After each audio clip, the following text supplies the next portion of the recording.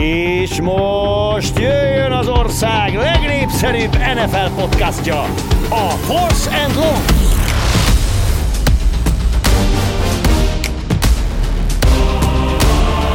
Nincs többé Tompa Brady, és nincs többé Bill O'Brien. Sziasztok! Ez a Force and Long. Itt van velünk szokás szerint Budai Zoli.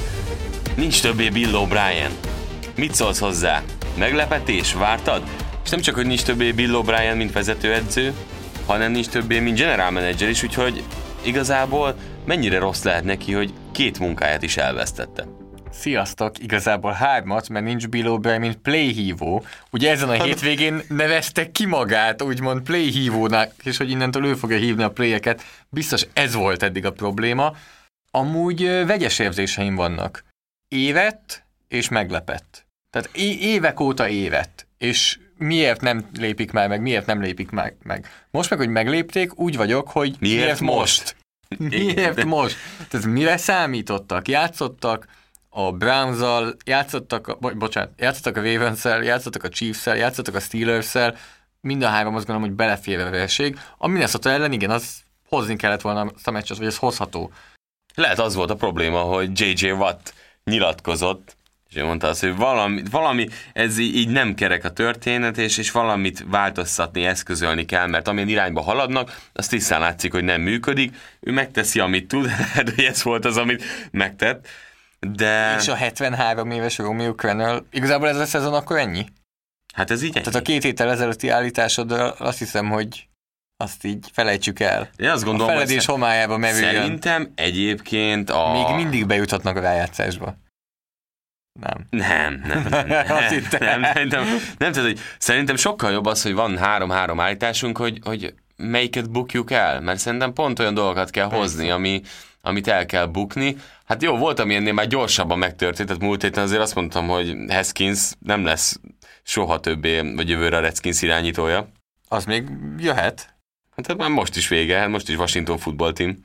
Ja, igen. Úgyhogy az már akkor rossz állítás volt. Én meg azt mondtam, hogy a Covid korlátozódni fog a Tennessee-Pittsburgh meccsre.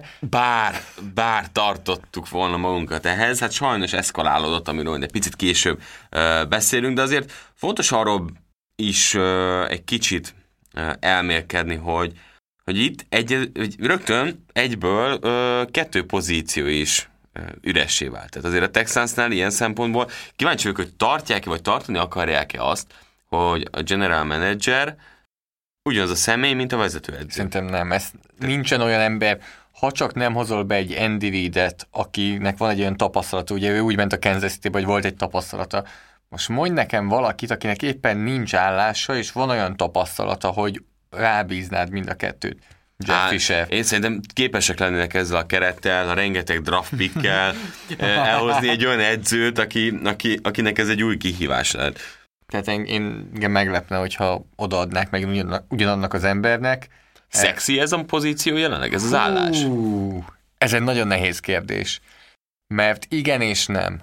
A legnehezebb feladat mindig, hogy találj el egy jó irányítót. Az adott. Az megvan. Körülötte romokban a helyzet. Nincsen draft pick, gyenge védelem, aminek a legjobb játékosa sajnos úgy néz ki, hogy túl van már a zenitjén. Én úgy érzem, hogy ez egy vonzó állás annak, aki szereti a kihívásokat. Melyik a jobb, hogy mondjuk egy közepes? Inkább ez, mint a Jets. Na jó, tehát... Inkább ez, mint a Giants. Igen, menjünk tovább. Inkább ez... Mint a Dolphins? Inkább ez, mint a Dolphins. Ahol nagyon sok picked van. Igen. De az irányító megvan. Nem kell azzal foglalkozni, és nem kell azon parázni, mert O'Briennek tulajdonképpen éveken át megmentette a munkáját az irányító. Inkább ez, mint a Falcons? Igen. Mert ott igazából az irányító kérdés az már pont utolsó. Tehát ott már utolsó. A tegnapi meccs után ebben nem vagyok biztos. Ebben nem vagyok már biztos. De hogy utolsó időszak. Tehát abban biztos, kiégett az a csapat, én azt gondolom, hogy ott Matt Ryan-nel és Julio Jones ők már nem fognak nagy sikert elérni. Nem. Tehát ezért gondolom azt, hogy hiába jobb irányító csúcskorában jobb volt Ryan, mint Watson. De akkor ilyen szempontból nézve, akkor év végére eljutunk, sőt, nekik már ugye rögtön elkezdik a tervezés, és nézelődhetnek. Azt mondhatjuk, hogy legalább ők időben elkezdik nézegetni a támadó koordinátorokat. A Carolina Panthersnél volt ugye ez tavaly. Igen. hogy Ron Rivera-tól azért váltak meg, hogy Időben elkezdhessék. hogy ne a háta mögött nézzenek edzőzni. Ne az legyen, hogy az utolsó 4 hétben ott van Rivera a pálya mellett, és közben az épületben nézik a LinkedIn-t, hogy éppen melyik vezetőedzőt hozzák el. Igen, ez mondjuk tiszta, bár az is furcsa lesz majd, amikor így 1 hónap után már elkezdődik a pletyka, hogy kit akar majd a Texans hozni. Térjünk rá az állításokra. Térjünk rá az állításokra. Kőpapírolló. Kőpapírolló. Hát Márk, az elsőre mind a ketten követ mutattunk, másodikra én követ Márk Ollót. 4-0-nál tartunk? Tehát 4.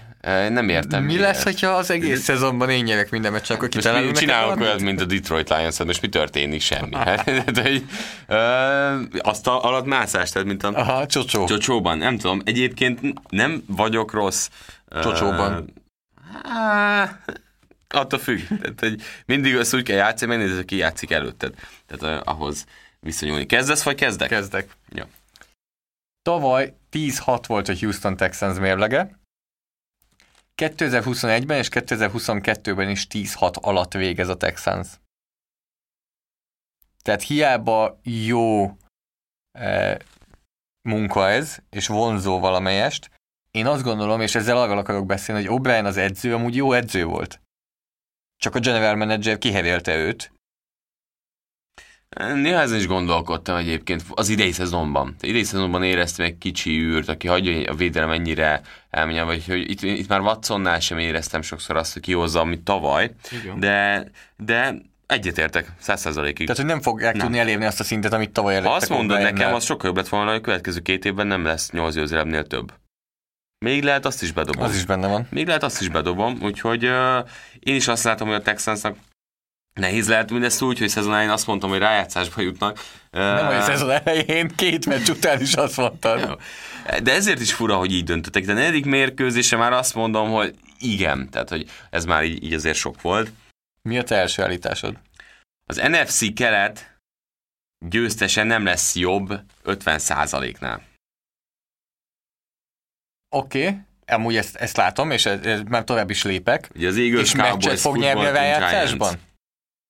Tehát attól még jó csapat lesz, mivel jutunk oda, hogy december-január, vagy igazából elbukdácsol addig, és az első meccsen megy haza? Ha ezen sürgősen nem változtat a Cowboys, és egyelőre azt mondták, hogy nem változtat. Eagles nem látjuk? Nem.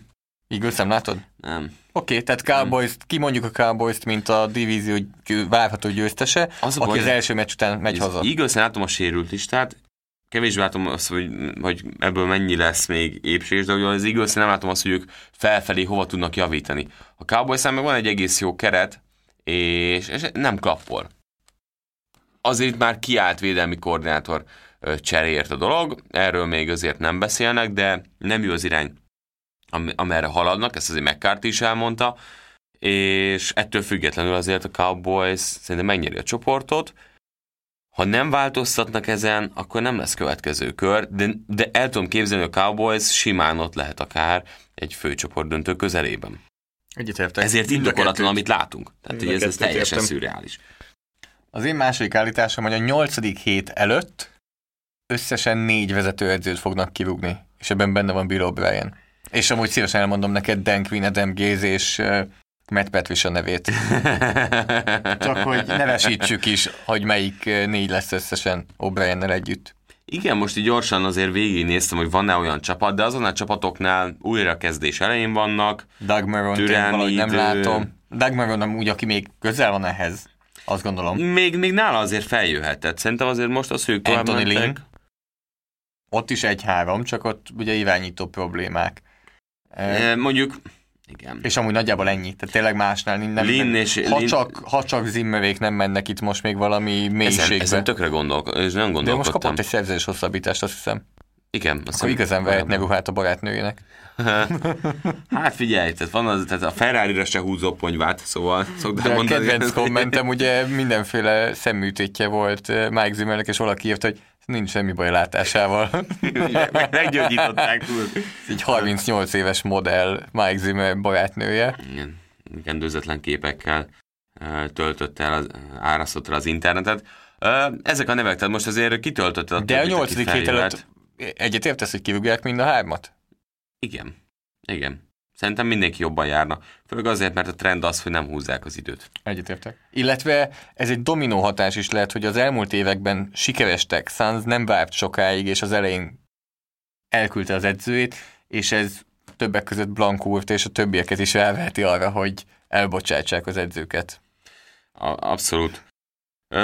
Az én második állításom pedig az, hogy nem fog top 10-ben draftolni a Cincinnati Bengals.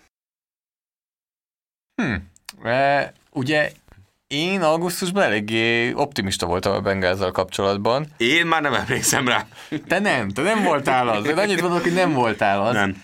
A top 10 azért az egy nagy lépés. Úgyhogy rá kell, hogy nézzek gyorsan itt van. Sorsolásukra. Sorsolásra? Jó. Sorsolásukra. Ami nem egy könnyű divízió. Tehát a divízióban azért oda-vissza mind a három csapattól szerintem ott kikapnak. Van egy Colts emellett, van egy Titans emellett, van egy Washington football team, Giants, Dolphins, Cowboys, Texans.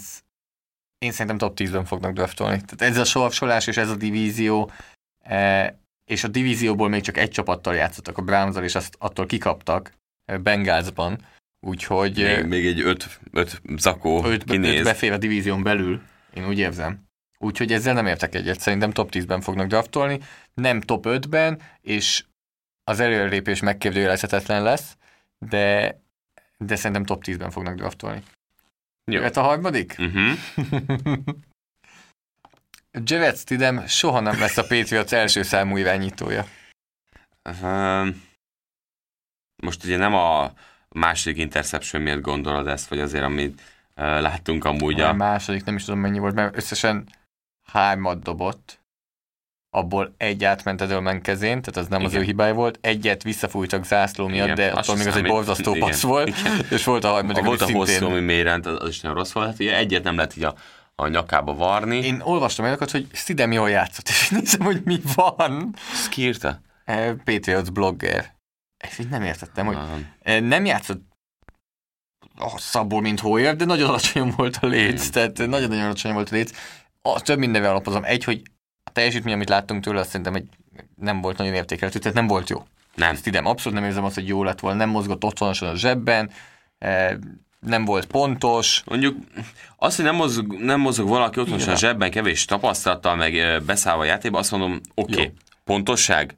Nem oké. Oda kell ugyanúgy dobni. És tudod, hogy mi az, ami egy óriási felkiáltójel? Óriási felkiáltójel. Ezt a Brian Hoyert 3 hónapon át nézték az edzők, edzőtáborban, edzésen, mindenhol. És nem hiszem, hogy Brian Hoyer edzésen éppen Patrick Mahomes szintjén játszott volna, és azt mondták, hogy ez a 35 éves csávó jobb nekünk, mint a fiatal, akit tavaly draftoltunk. Inkább ő legyen a csere, mint Stidham. Nagyobb esélyt ad nekünk egy győzelemre. Hát nem tudom. Ami nyilván nem jött be tegnap, mert Hoyer olyan hibákat csinált, ami egészen elképesztő. Igen, erről beszélünk majd, de ez egy elég sok mindent elmond arról, hogy hogyan gondolkoznak a Patriotsnál és Stidhamről. Abszolút. Teljesen egyetértek. Tehát, hogy lehet, hogy a következő meccsen most a Denver ellen ő fog kezdeni, de ez inkább Hoyerről szól, mint Stidhamről, de arra gondolok, hogy nem lesz olyan szezon, aminek úgy fog neki menni a Patriots, hogy Jarrett Stidham a kezdő irányítónk. Ja, hogy a szezont is így mondod, nem az, hogy egy mérkőzésen... Hát most lehet, hogy ő lesz hétvégén, de nem azért, mert az első számú. Igen. Tehát, hogy semmikor nem lesz szerintem ő első számú. Nem. Egyet értesz? Egyet. Tehát az a másik, ami kemény, hogyha Cam Newton nem szerződteti le a Patriots, akkor Brian Hoyerrel kezdik a szezont. Nem értem. Tehát az megint ez, hogy nem értem a Patriots-ot, hogy mi tartott ennyi ideig, hogy Newton szerződtessék? Néha az volt az ember érzés, hogy direkt csinálják ezt. Majd utána, amikor Cam Newton idehozták, miután már kb. Mindenki is környékén, annak az időtáj környékén már kilépett a szerződéséből erre a szezonra, akkor hozták Cam Newtont, és nem látom. Amúgy gyorsan megnézek valamit, tehát ha megtalálom, amit meg szeretnék nézni. Tehát a tavalyi drafton, ugye Stidham előtt elment Daniel Jones, Dwayne Haskins, Drew Lock, Will Greer, Ryan Finley, és velük 133. helyen ment el Jarrett Stidham. És emberek valami azt gondolják, hogy ja, hát ő a franchise QB. Pedig feljebb is, akik játszottak már, Greer például, és társai azért Finley közelében nem voltak ahhoz, hogy így tekintsenek rá. Na mindegy. Harmadik állításom. Kyler Murray karrierje végig ilyen hullámvasút lesz, mint az első szezonja plusz ez a 4 meccs. Nem már, de ez nem jó nekünk. Legyen jó Kyler Murray. Én azt gondolom, hogy nem lesz, hogy idén ez lesz. Én gondolkoztam, hogy hozok egy olyan állítást, hogy a Cardinals nem jut rájátszásba, mert én a Cardinals-on voltam, tehát ahogy a Bengalsnál optimista voltam, hogy a Cardinals-zal kapcsolatban pessimista voltam augusztusban, és nem nagyon változtatták meg azt, amit gondolják, főleg így az elmúlt 2 vereség után. Tehát én nálam nem tudom, hogy igazad lesz, remélem, hogy nem. Én is remélem, de valamiért van bennem egy ilyen érzés, hogy... Amúgy második szezon után nem változnak az irányítók igazán. Tehát nem tudsz nagyon, most Josh Allen óriási kivétel. Az nem második szezon volt a nagy ugrása. Hát most másodikra, harmadikra. Igen. De hogy nem szoktak nagyon nagyot változni irányítók a második szezon után már. Tehát ha két szezont látsz egy irányítóból... Azt mondtam, hogy a második szezonban érvet, az elsőről a másodikra. Tehát a inkább látsz ilyet, cornerbackeknél inkább látsz ilyet, elkapóknál, irányítóknál... Az elején vagy ott van, már, igen. És csak köré kell tenni a csapatot. Igen, mondjuk. És kialakul, hogy az a játékos milyen lesz. És amúgy tényleg lehet hozni ezeket a neveket, akik az elején magasra tették, és ott is tartják. Oké, Vence egy külön ember, nem is értjük, arra nincsen válasz, de hogy nagyjából egyébként, aki nem kezdett jól... Mondjuk körülöttük a csapat nagyon átváltozik, és Goff is fölment, de azért látjuk, hogy talán nem az igazi Goff, mondom ezt úgy, hogy most is jó szezonja van, de ott inkább Fisher McVay váltás volt, mint hogy Goff változott sokat, és Kingsbury esetében azt gondolom, hogy jó rendszerben játszik, támadó szellemi rendszerben játszik Kyler Murray, úgyhogy ez nem lehet kifogás. És akkor beszéljünk az első mérkőzésről. A Tampa Bay Buccaneers Los Angeles Chargers meccsen 38-31-re nyert. A Tom Brady vezette Tampa Bay, és hát azért mondom, hogy a Tom Brady vezette Tampa Bay, mert nem azért, mert egy pick sixet dobott, tehát miatt még félreértés lenne, hanem azért, mert ezen kívül viszont lenyűgözően játszott, 369 yardot dobott, 5 touchdown-t is, úgyhogy azért itt sérülések miatt vannak kérdések a csapatnál, most már a O.J. Howardot is elvesztették egy teljes szezonra. Scotty Millerek felé passzol, hol jobban, hol kevésbé, de az érződik, hogy Brady nagyon éles volt ezen a meccsen, és a Chargers védelmen azért szenvedett Mahomes. Oké, ez egy csoportrivális meccs, ott jobban ismerik egymást az ellenfelek, de Brady nagyon szétszedte őket, a Chargers sérülésektől függetlenül. Láttuk azért az első 1-2 meccs, és a Brady nem rossz. Nincs rossz formában, elejtettek mindent, amit lehetett. Oké, voltak hülye döntései, amikor beszéltünk arról is, hogy Érjész is azt mondta, hogy hát eddig a rendes Brady-t láttuk, ez nem az volt. De, ha nagy képet nézzük, hála az égnek elkezdte összekapni magát az öreg. Elkezdte? Én nem érzem azt. Inkább elkezdtek jönni a számok. Elkezdték nem annyira elejteni a labdáit. Tehát mi mondtuk az első meccs után és a Saints meccs után, amin ki is kaptak, hogy ez egy top 10 irányító teljesítmény volt. Igen, de azért ott több rossz hülyeség volt. Most is azért még volt, de hogy azért látszik, hogy alakult. Tehát amit vártunk, hogy azért van javul, tehát ott is jó futballozó, de talán még ezt is javította, és látszik az, hogy hétről hétre, hogy lépked előre Brady, és kezd összeszokni a csapattal. Evansnek már nem csak egy yardos elkapásai vannak. Ha mondjuk Evans egyébként nem akarna összeverekedni minden héten folyamatosan valakivel, és nem lenne hülye. Na, amúgy ebből pont nem Evansről, még Bradyvel vissza arra, hogy most jól játszik, nem játszik jól. Nagyon érdekes, hogy milyen szintű eltérés van itt irányítók között. Kezdjük mondjuk úgy, hogy tudod-e, hogy hányadik Aaron Rodgers NFL passer ratingben, ugye a passzolási mutató, ami a 0-tól 158,3-ig terjedő skálán megy. Tudod, hogy hányadik helyen van Aaron Rodgers az NFL-ben idén? Idén? Ő az első. Második, 128,4, ami nagyon magas. És tudod, hogy hányadik PFF osztályzatban? Abban első. Igen, 96,3. Tudod, hogy hányadik Russell Wilson NFL passer ratingben? Rodgers volt a második. Első 136,9, és passer és PFF osztályzatban második, 90. Mivel akarok ezzel utalni? Tudod, hogy hányadik PFF osztályzatban Tom Brady? 3. Harmadik. 3. 90,7-tel. Igen. 3. És tudod, hogy hányadik NFL passzolási mutatóban? Hát ezért dobott pikkeket. 17. 15. Tehát, hogy ez most a PFF statos rész volt, mert egész jól tippeltem. Jól csináltad, de azt akarom megmutatni, hogy itt az elejtett labdák ami nem nagyon ki, kijön. azt nem adja ki. Ott egy incomplete pass-ként jön ki, ami statisztikailag azt mondta, lefelé viszi. Igen, statisztikailag lejjebb viszi, másik oldalról meg mit mondasz? Ott volt a kezében. Persze, Az már nem az irányító múlik, ha csak nem Brett Favre-ról beszélünk, amikor még annó Holmgren könyörgött érte, hogy dob már finomabban, mert eltöröd a csapattársad kezét. De ilyen szintű különbség nagyon kevés ez a játékosnál csapattársak. van. Tehát valószínűleg, hogyha rámenném mondjuk az elkapók teljesítményére, az anomália ott egyenlítődne talán ki. Bár van olyan, hogy fölfelé is viszi az elkapó, Hát amikor bravúros elkapás hát, van. szerintem elég könnyen ki tudod hogy találni, hogy ki van a másik irányba. 22.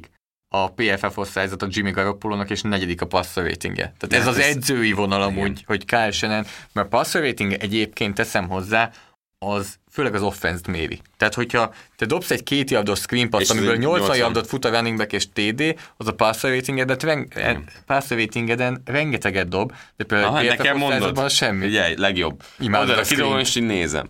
Menj.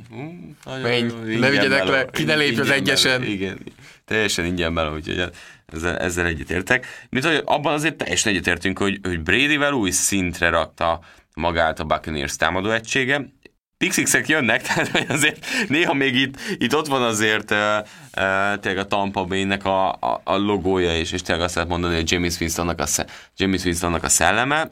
Azt olvastad, hogy mit mondott Bruce Arians? Mindig sok minden mond, nem tudom, melyikre gondolsz. Kétség ne férjen hozzá, tavaly ezen a meccsen 20 ponttal kikaptunk volna.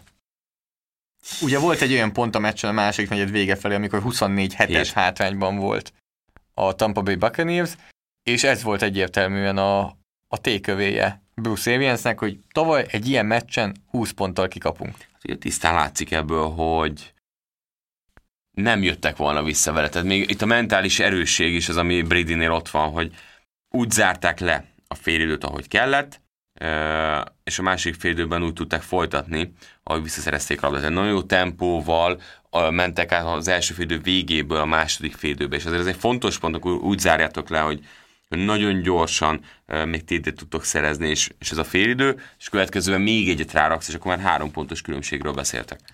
Mennyire zavar téged az egy elkapás 29 yard? És Gronkowski? És lehet, hogy ez ennyi volt, vagy semmit nem mutat, semmit nem látunk tőle. Tehát, hogy Howard tisztán látszik, hogy amikor egészséges volt... Braid kapja el a 3 yardos touchdown-t. Igen. Tehát, hogy vagy Braid kerül előrébb, és akkor az már egy komoly válasz lehet Gronkowskival szemben, vagy hát látunk valamit még, amit eddig nem láttunk. Valószínűleg itt a kettő között van az igazság. Howard nyilván jobb tight end volt, és látszik, hogy tavaly mennyire alul használták Howardot, és ez nem volt meg. Úgyhogy nagyon nagy kérdés. Ami egyébként tök érdekes, hogy próbálkoznak, az az, hogy James White után Jones legyen az ő kis checkdown running back, és mennyire nem az. Tehát, hogy az el kell kapni a labdákat. Tehát a 90 felé 6 elkapás, és összesen 17 yard.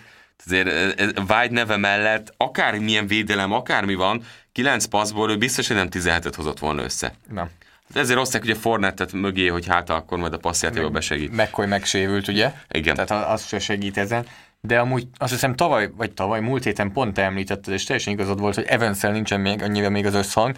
Ezen a meccsen viszont nem volt Godwin, rá volt kényszerült a Brady, és úgy érzem, hogy kicsit máshogy is használták Evans-t, és sokkal inkább megvolt az összhang. Ugye 8 passz ment felé, abból 7-et elkapott, 122 yard, 1 touchdown. Azért így most megint, hogyha visszajön Godwin, adott esetben Gronkowski kicsit át tudja venni O.J. Howard helyét, ott van még Scotty Miller, akkor megy ez az offense oda, amit sokan vártak. Szerintem is, és én azt látom egyébként, hogy Scotty Millernek a szerepe fog még egy picit előrébb lépni. Tehát én abban látom, egyébként azért Brady milyen passzokat dobott, tehát nagyon jó futballozott ilyen szempontból, és amiről nem beszélünk egyébként, és majd áttérünk a Chargersre is, az az, hogy azért ebben a védelemben olyan meg nem énekel sztárok vannak.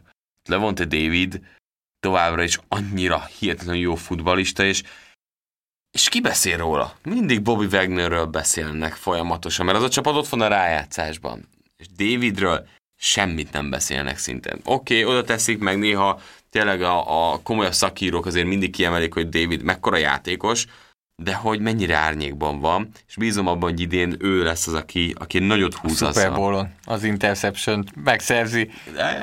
Ennyire szaladjunk előre? Ennyire szaladjunk előre. De Levante David nagyon, és az a csúnya, hogy vannak, akik már most azt mondják, hogy hú, Devin White, nyugi, a csapatában sem a legjobb linebacker, nyugodjunk meg egy kicsit, és értékeljük inkább Levante Davidet, aki viszont a csapatában évek óta a legjobb linebacker, és az NFL-ben top 5 linebacker az elmúlt 10 évben. Halkan amúgy egy ilyen Hall of Fame esélyes karriert rak össze, csak a csapat sikerek nem jönnek. Úgyhogy említetted, hogy Bradytől milyen passzok voltak, azért a meccs legszebb passza így sem az ő nevéhez fűződik. Akkor át is megyünk a másik csapathoz. Az egy milyen dobás volt? Ellátsz te addig? Hát így látok ott dolgokat. Most érted, kimegyek a reptérre, ott is látom a repülőket, csak messze van. Azt tudtuk azért, hogy az embernek karerőssége az nem probléma. Herbert az első 2 meccsén megmutatta azt, hogy erőben rendben van, és a második találkozón aztán pláne érezhető volt, hogy milyen rakétákat tud szórni. Én szkeptikus voltam Herberttel, hozzáteszem, engem az a része továbbra sem győzött még meg 100%-ig, ami nekem a kifogásom Herberttel kapcsolatban, de... Ami? Rövid középtávon nem annyira pontos, a lábmunkája azért gyenge, karerővel pont ezzel tudja kompenzálni, de hogyha ezen tudna dolgozni, és egyébként ezekből egy-kettő elem javítható, és a rendszerbe beépítik a Herbert erősségeit, hogy tényleg ez egy vertikálisan komoly csapat, és egy kicsit air raid offense felé akár elvinni a dolgot, akkor ebben nagyon sok potenciál lehet, és tetszik, amit így második meccsén megmutatta a Buccaneers védelmével szemben. A legvégén volt hibája, próbáltak visszajönni a meccsbe, valahogy egyenlíteni, de azért bizakodásra ad okot a teljesítménye, és szerintem azért az orvos kezdi dörzsölni a kezét, mert lehet, hogy Taylornak a kezdő pozíciója az elúszik. És hogy érted, hogy dörzsöli a kezét az orvos? Hát, hogy jó dolgot csináltam Herberttel, mert elintéztem neki a karriert, hogy még korábban megkapja a lehetőséget. Na, ez egy nagyon érdekes kérdés. Hogy jó ez? Nem, hogy mit csinál a Chargers. Én azt gondolom, hogy a Chargersnek vissza kell tennie Tyrod Taylort a kezdőbe. Mert hogyha nem teszi vissza, akkor szerintem Taylornak joga van egy olyan pert rájuk akasztani, mert ez egy orvosi gondatlanságból veszítette el a munkáját. Abszolút. Tehát én azt gondolom, hogy akármennyire is játék alapján Herbertnek kellene maradni a kezdőben, de hogyha jogilag nézzük, mint egy jogilag szervezet... nem nézhetjük ezt a tehát most mint edzői, az edzői döntést nem de ez nem vissza kéne tenni. De ez nem edzői döntés. És akkor én most arról beszélek, hogy ez nem edzői döntés szerintem, hanem ez a csapatnak, én azt gondolom, hogy tényleg, mivel ők károsították meg Taylort és vették el a kezdő pozícióját, így azt gondolom, hogy meg kell adniuk neki újra a lehetőséget. De ezt nem tudod megállapítani. Szerintem ebben nem értek egyet, nem kell megadniuk neki, hanem fel kell készülni arra, hogy rohadt sok pénzt kifizetnek neki. Mondjuk az összes nem lehívható, vagy amit lehívhatott volna bónuszt, az garantált el tenni. Hát annál is többet. Csak ezzel lehet. Nagyon, szerintem még annál is többet. Hát annál többet hogy? Hát a per alapján, meg bepereli őket elég az alapján, hogy nem kapta meg a lehetőséget, hogy bizonyítson, adott esetben azt mondja, hogy nem kapta meg a lehetőséget, hogy másra egy nagyobb szerződést kapjon ez alapján. Nem emlékszem, milyen szerződés van Taylornak. Egy tök érdekes beszélgetés. Én azt gondolom, ez egy munkaügyi... Igen, de ugye az a baj, hogy beteszed Taylort a kezdőbe, és az első fél után kicseréled, hogy nem vagy elég jó. De hát főnök 10/9 pontos passzom volt, és az egy. Mi lesz azzal? Tehát, hogy ezzel egy olyan dolgot görgetni maguk előtt, hogy akkor meddig tartod bent, vagy mi alapján döntöd el? Te mondjuk munkahelyi baleset miatt eltöröd a kezedet, hazaküldenek 2 hétre, hogy otthon pihent ki, és azt mondják utána, hogy már nem kell, hogy gyere, mert találtunk helyetted mást, és könnyebben be tudjuk tölteni a feladatkörödet.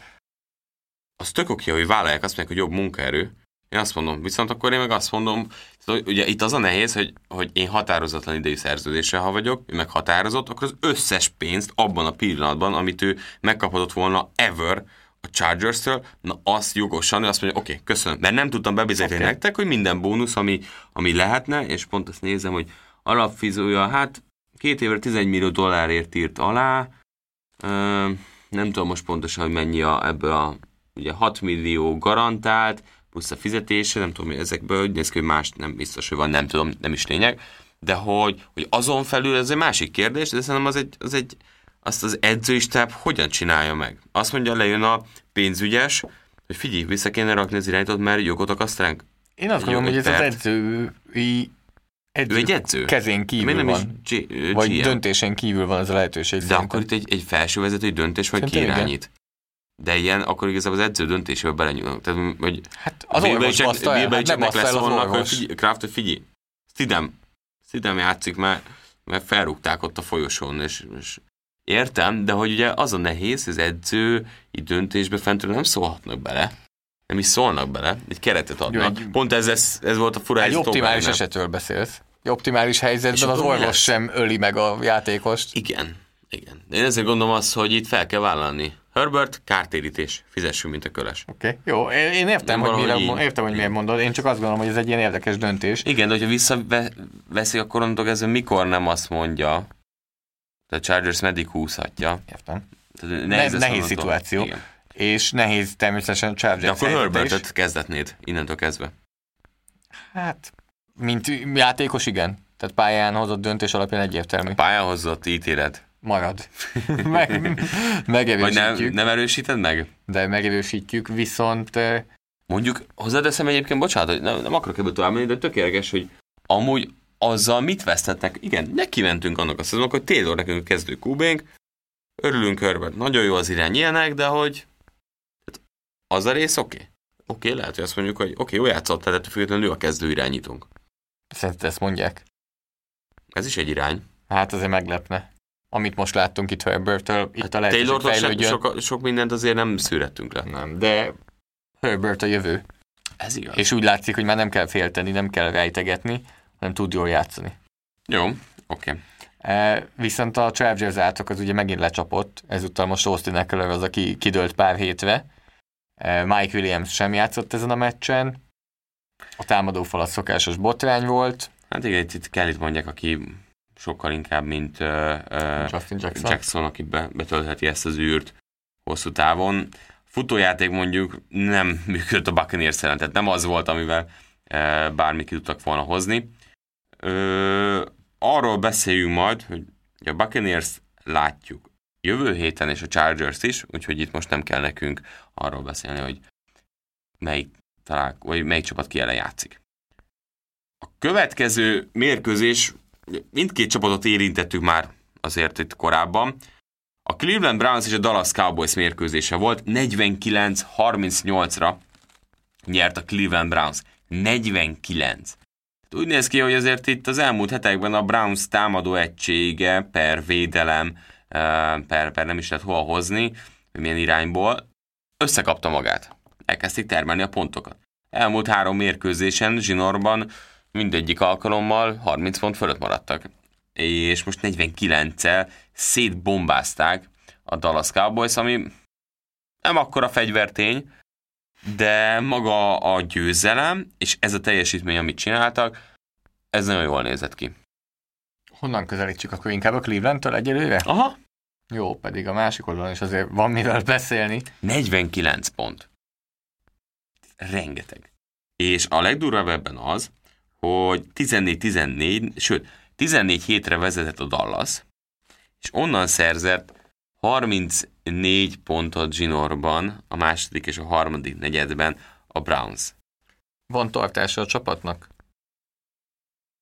Tehát én azt gondolom, hogy van tartása a csapatnak, ezt Hugh Jackson alapozta meg, hogy van gerince a csapatnak, tehát azt hiszem, hogy ő vele kezdődött el ez az építkezés, és igazából azt Stefanskinak csak be kellett fejeznie, mert Kitchens még rátett egy óriási építőtéglát arra. Azért már megértem. Azért Jackson és Kitchens megvan a Disney logó nagyjából ilyen, hogy a két oldalt így fölfelé megépítették, és csak a kis cseresznyét kellett, a kis tetőt kellett rátenni a Stefanskinak.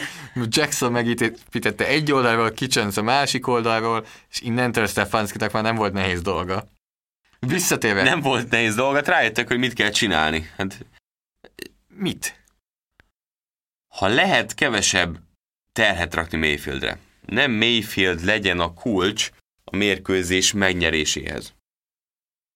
Igen, és a passzjátékban is segítünk neki. Tehát ennyi kiforgást, ennyi play action-t, rengeteget láttunk belőle. Teszem hozzá, hogy a Dallas Cowboys az, mint hogy most tudta volna meg, hogy a Cleveland Browns is egy NFL csapat, mert minimálisan se készültek ezekre a kiforgásokra, miközben mindenki tudta, hogy ezt játsza a Browns, és Stefanskinak ez a védjegye.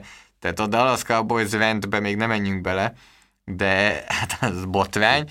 Viszont a Cleveland, igen, segítünk Baker Mayfieldnek, nem játszik kiválóan, nem játszik borzasztóan, hoz egy top 15 irányító szintet, ez nekünk így most elég, főleg annak köszönhetően, hogy van egy ilyen támadófalunk, ami valahonnan a semmiből a legjobb támadófal lett kb. Az NFL-ben, mind passzblokkolásban, mind futásblokkolásban, tehát Wyatt Teller 96,7-es osztályzatot kapott a jobboldali gárd, Jack Conklin a jobboldali tackle 92,0-ás osztályzatot. Nem is a semmiből egyébként. Tehát azért beszéltünk róla, és mondtuk azt, hogy egy kicsit elkezdtek foglalkozni a fallal, inkább Tellernek a plusz az, amit aztán semmiképpen nem vártuk. Hát azt mondom neked, hogy 300 yardnál többet fut a Cleveland Browns, és az 5 támadó falemberből Joel Bitonieré lesz a legalacsonyabb grade, akkor eléggé elcsodálkoztál volna, mert azért őt tartjuk, azt gondolom, hogy a legjobb támadó falemberének ennek a csapatnak.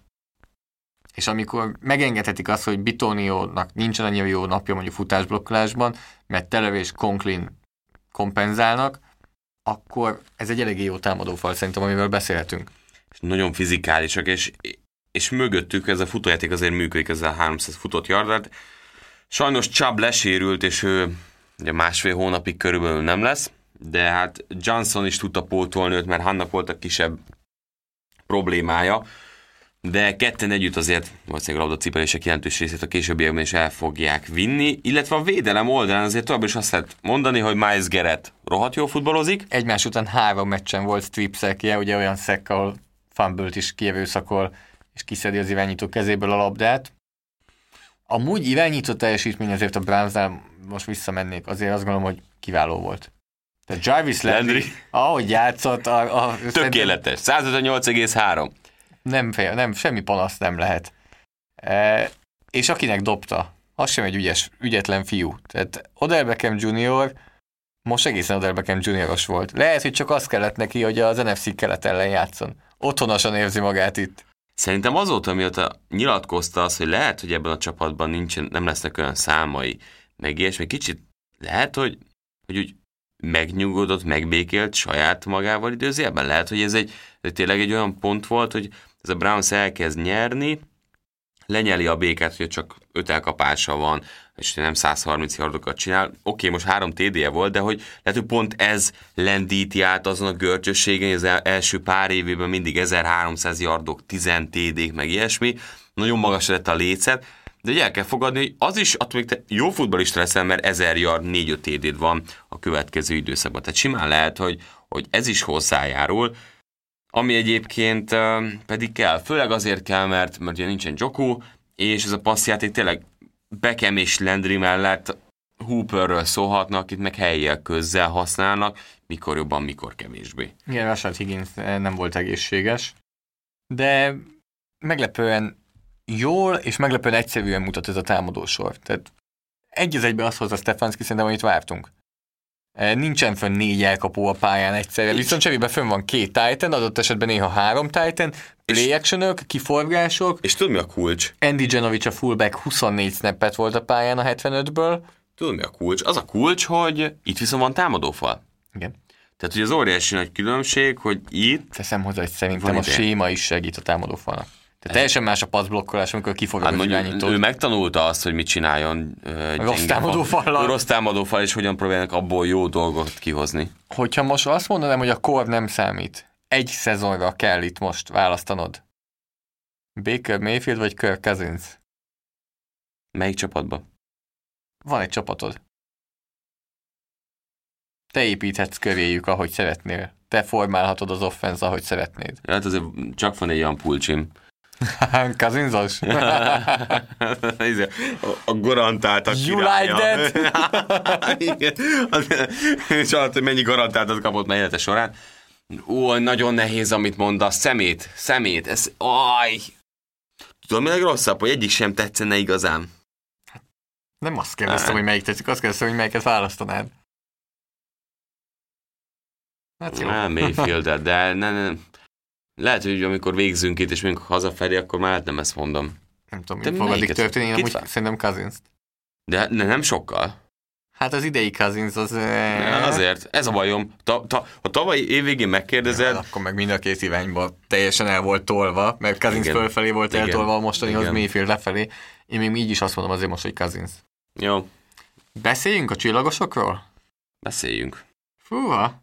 A kezdjük? lábjegyzetnél mik vannak, amely csillagok. Tehát, hogy védj egy jó véd. De mindig azt mondod, hogy győzelem nyeri a bajnokságot. A győzelem az nyeri a bajnokságot. Igen, Ez ilyen ez okosságokat mindig mondom.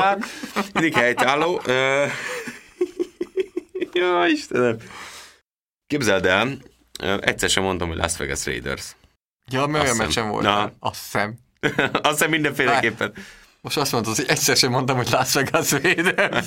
És egyszer Mert már annyira beégett, tudod, igen. Tehát már mindig azt nem mondtad, mondom jók ki. lett. Már nem mondom ki ennyire. Tehát nem mondom ki azt, amit te most kimondtál. Azért ügyes voltam. Igen. Nem tűnt fel. Hol nőtt föl Marcus Peters? Jó, hagyjál békén. Szóval a támadó csapatok nyerik a bajnokságot. Tehát, ott is van egy csillag, hogy oké, de azért ezt ne csináljátok 49 pontot ne engedjetek hozzá. Ne csináljátok. 38-at szerzett, de az sem elég meg. Passzolok 500 yardot, az sem elég. Oké, a futójáték az akadozik, a támadó falról beszéltünk, de azért ez a védelem, ez miért? Ideologizáld meg. Ne képzelj. Voltak váltások a secondary-ben. Jó, oké. Én tényleg azt Hiányzik mondom, a hiányzik linebacker. Byron Jones. Jalen Linebacker. Smith botterányosan játszik. Nincsen mellette Vendőres. Hát a labda sincs mellette, mert inkább általában mögötte van a labda. Jó, hát Szerelések az botrány, ahogy itt történt. A védőfal az botrány, de mindjárt majd erről beszélünk. És akkor többször mondják emberek, hogy hát de hogy a futójáték az nézzük meg most is, hogy a futójáték az mennyire jó megy. Nincsen olyan analitikus, nem itt, hanem a Brownsnál, most a Browns és a Cowboys védelemben mondom. Nincsen olyan analitikus, aki azt mondja, hogy ne fussál, amikor 8 yardot átlagolsz. arra senki nem mondja. Senki nem Arra mondja. senki ezt. nem mondja. A 4,5 yardos átlagra igen. mondja, hogy ami jónak számít egy futónak, és a 4,5 átlag is borzasztó, hogyha a passzjátékkal hasonlítod össze. Tehát a Dallas védelem, így nézem, tudod, hogy kinek volt a legmagasabb osztályzata és mennyi? Tehát ugye 0-100-as skála, most Brandon Carr ne számítsuk, mert egy snappet volt fönt a pályán, de aki mondjuk egy snapnél többet volt fönt a pályán, legmagasabb osztályzat. Elég, hogyha azt mondod, hogy mennyit tippelsz egyet. 65. 59,4. Xavier Woods. Így. Ő volt a legjobb, érted? És futás elleni grédeket mondok, futás elleni védekezésben. Tristan Hill 26. Joe Thomas linebacker 29. Jalen Smith linebacker 31. Xavier Woods 41. Jordan Lewis 39. Aldon Smith 45. Trevon Diggs 44. Tehát ezek mik? De nekem ne ezeket mondja. Tehát, hogy játszák, akkor jobbak. Hogy játszott Griffin, hogy játszott Lawrence, akitől azért azt van, oké. Jobbak, ők jobbak? Nem sokkal. Érted? De tudod, hogy mire Értem. akarom kivezetni? Mert az előző játékosok Jalen Smith neve... is jó. Azt hittük. Igen, de hogy... Aldon Smith is azt hittük, hogy jó. Nem, hogy nem volt 50,9-es grade, csak semmit nem csinált nagyjából. Érted, berakják a nagy termetű Dontari Pót is. Ő milyen volt futási védekezésben? Ő volt a legjobb, 61,7. Uh-huh. Vágod, legjobb, 61,7. Hát igen. Nem. Nem szedték szét őket azért az elmúlt évben ennyire a futójátékokkal. Tehát ez indokolatlan. Oké. 11 Tom- elhibázott szerelés. Az egész meccsen összesen. Tehát Xavier Woods 2, Diggs 2, Joe Thomas 2. Nagyon nehéz kérdés, mert van az, amikor azt mondta, hogy a sémával is gond van. Itt minden gond van. Várjál, de ugye azt nagyjából azon még tudsz változtatni. Az elrontott szerelések ilyen szempontból nagyon nehezek tudnak lenni, mert hogyha nagyobb folyosó van, nagyobb az esély, hogy elrontasz egy szerelést. Jobban tömörítesz, szűkíted a folyosót, sokkal inkább megvan az a szansz, hogy megcsinálod a szerelést. Tehát így igazából az egyik hatással van a másikra, hogy egyik open fielden mennyivel nagyobb az esély, hogy meg lesz az elrontott szerelés. Az a baj, hogy ez a védelem, ez jelenleg, de tényleg, tehát annyira rossz, Nagyon. hogy itt komoly változtatásokat kellene csinálni. És nem úgy néz ki, hogy akarnak egyelőre. És mondom, a séma ügyileg az, hogy mint hogyha most látták volna először, hogy van ilyen, hogy rollout, és kimozog az irányító, és keresztező útvonalak vannak ebből, és kimozog a flat területre egy Titan. Mint hogyha most látták volna ezt először. Abszolút nem reagáltak erre, abszolút nem tudták, hogy mit kezdjenek ezzel, tehát ez séma, és utána nyilván egyéni hibák is, hogy elnyomják őket a védőfalban, és teljesen ledominálta a Browns támadófala ezt a Dallas Cowboys védőfalat olyan szinten, amilyet nagyon ritkán látunk NFL-ben. Ez baj. Tehát ennek valahol össze kell azért Ez baj, állnia. de azért baj, mert nem csak ezen a héten történt ez a Dallasszal. Tehát, hogy És Prescott jól játszott. A támadófalban ott megint voltak kérdőlek. Erről beszéltünk múlt héten. Tehát a falról beszéltünk múlt héten, ugyanígy érintettük ezt a témát. Mi van Eliottal? Most megint volt egy fumble. Ennyi? Hát, nézek magam elé, most figyelj, legalább minden paszt elkapott. Oké, jó. Múlt héten ez volt a baj. Jó, akkor azt mondhatjuk, hogy mindig van baj Eliottal? Ami korábban nem volt igaz. Igen. Most mindig előjön valami Ez kis... a CD Lamb, de jó.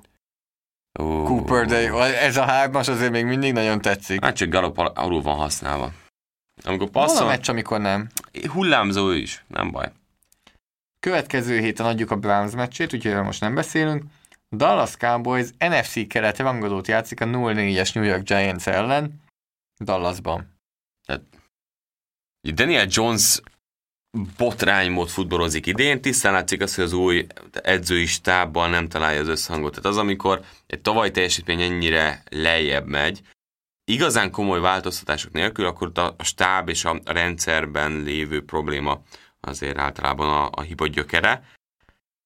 Nem látom azt, hogy ezt a Dallas Cowboys támadó egységet megfogják, a védelem pedig, még ha rosszul is futballozik, nem fog azért ez a Giants 30 pontot szerezni, vagy 35, vagy többet szerezni, mint a Cowboys, inkább ezt mondom. Mert lehet, hogy aztán 39-34 lesz. De tudod, hogy ki? Tudod, hogy ki a New York Giants támadó koordinátora? Bosszú meccs. Jason Garrett-től. Tényleg. Én is felejtettem, hogy itt ezért van. Tapsvihar. Tényleg. Hát hazatér. Igen. A tékozló fiú. Hát de... Mi van, ha nyer a Giants? Nem már. Oké. Bocsánat. Nem már, de hogy tényleg, nem már. Van előtted az a vonal úgy, hogy Prescott nem sérül meg, hogy nyer a Giants? Prescott sérülésével sincs. Ott van Andy Dalton.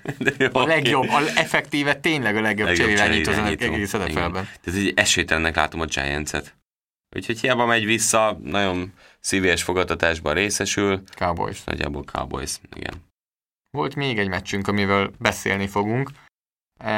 Ez pedig képernyőre is került Magyarországon. Hát a Green Bay drukkerek nagy bánatára. Úgyhogy, az Atlanta drukkerekkel.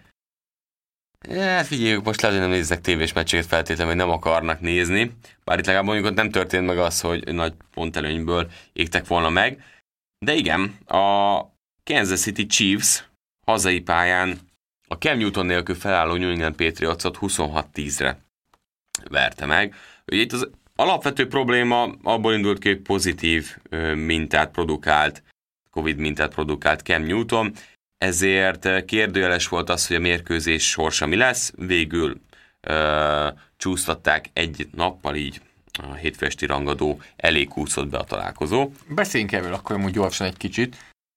Ugye péntek esti mintája lett pozitív Cam Newtonnak, azóta folyamatosan nyilván tesztelik a New England Patriots játékosait, legutolsó tesztjeik eredményével azt hallottuk, ugye, amikor hazafelé mentek hétfő este Kansas Cityből, hogy negatívak lettek a tesztek, mindenkinek negatív lett a tesztje. Tehát ott tartunk, nyilván itt van a lappangási idő, tehát lehet, hogy elő fognak jönni itt pozitív tesztek, de ott tartunk, hogy eltelt most már lassan 4 nap Newton pozitív tesztje óta, és nem volt egyetlen egy pozitív teszt sem a Patriotsnál. Figyelj már, nem lehet, hogy a Chargers dokia csinálta a tesztet? Én nekem nem ez a fő... Annyira fura egyébként, nekem tudod, mert a Titansnél hogy begyűrűzött? És ott vannak... Pont ezt akartam mondani. És ott már vannak vizsgálatok is. Én egyben ezt akartam mondani, hogy ha ez a Patriotsnál így marad, hogy a kezdő irányító, aki körülötte 10 emberrel oda megy a huddle-be minden egyes nap, több playben, és elmond playeket, ha ő pozitív tesztet produkál, és nem fertőz meg senkit, akkor valamit a New England Patriots és a Tennessee Titans nagyon máshogy csinál, és mindenki tudja, hogy sejtette előre, hogy melyik az, amelyik jól fogja csinálni. Hozzáteszem, lehet, hogy mivel ez a podcast kijön, az lesz, hogy 10 pozitív teszt volt a New Englandnél. Simán lehet, a Titans sokkal gyorsabban begyűrűzött. Még 3, még 2, ugye ezért lett halasztva a mérkőzés is, mert hogyha csak egy teszt lett volna pozitív, akkor simán lehet, hogy csúsztatva megtartották volna, de nem tudott megnyugodni az NFL. És a Patriotsot is ezért halasztották. Igen. Mert hogy mi van, hogyha az van, mint a Titansnél, hogy egyik napról a másik a hirtelen végig csak itt nagyon begyűrűzött a Titans, és tök érdekes azért az NFL most elég keményen vette. A Raidersnél volt az, hogy Wallernek elmentek valamilyen adománygyűjtő jótékonysági eseményére, és maszk nélkül fotózták le a játékosokat. És már ment is ki a csekk. Tehát nem aprózza most el a liga, és ezt szigorúan veszik nagyon. Az edzői csekkeknél lehetett látni, amit az edzők kaptak, hogy azért ezt most nagyon komolyan veszik. Tehát ezek olyan összegek voltak, azért amit soha tétel. Nem láttunk még korábban. Az már tétel. Tehát itt millió fölötti pénzt szedtek be az edzőktől, kluboktól. Edzőktől azt hiszem $250,000, ami bőven benne van, hogy az ilyen 5% az éves fizetésének. Ez kemény. Azért ezt mindenki megérzi. Tehát ez most nem az, amikor egy $15,000 büntetést kap egy olyan játékos, aki 10 milliót keres, és így nevetünk rajta, hogy tényleg, mint hogyha egy 5000 forintot be kellene, hogy fizessen, hanem gondolj bele, és minden hallgató belegondolhat, hogyha a fizetésének, az éves fizetésének az 5%-át ki kéne fizetnie, azért azt mindenki megérzi. Úgyhogy azt gondolom, hogy az edzők is. Na de beszéljünk egy kicsit a meccsről, aminek úgy futhattunk neki, hogy minden a Kansas City Chiefs mellett szól, úgyhogy Márk, mesélj légy szíves nekem egy kicsit arról, hogy milyen érzés az, amikor 5-kor kelsz, utazol 4 órát, odaérsz a meccsre, és kezdődik a meccs nagyjából. Hiányoznak ezek az idők? Ezek nagyon nem. Osztrák meccsek? Nagyon utáltam. Nagyon-nagyon utáltam. Tehát ha van... És neked még nem is dugtak fel semmit reggel 6-kor az orvodba. Már vártam, hogy mit mondom. Nem honnan tudom, volt a csapatbusz. Akartam kérdezni, hogy honnan tudod, hogy mit nem, vagy mit igen. Tehát sok minden történt már ezeken a busz utakon, főleg hazafelé, ha nyertünk, még ha nem nyertünk, akkor is. Akkor nyertünk, akkor meg azért. Mindegy, hogy nagyon rossz. Tehát, hogy alapból kizökkensz, korán kelsz a ritmusodból. Most nyilván közhelyeket mondunk el, olyan dolgokat, amiket mindenki gondol vagy sejt. De te konkrétan érezted mondjuk, amikor odaálltál bemelegítéshez, vagy adott esetben, amikor a 4. negyedben oda fölmentél a pályára. Volt, hogy érezted, hogy ez egy idegenbeli meccs, amivel utaztál 8 órát, vagy azért inkább csak úgy rosszul hangzik, de a meccsen elmúlik, és nem jut eszedbe? Tök érdekesen visszanézni az ilyen hosszú idegenbeli meccseken, hogy játszottam hosszú utak után, de máshogy mész oda.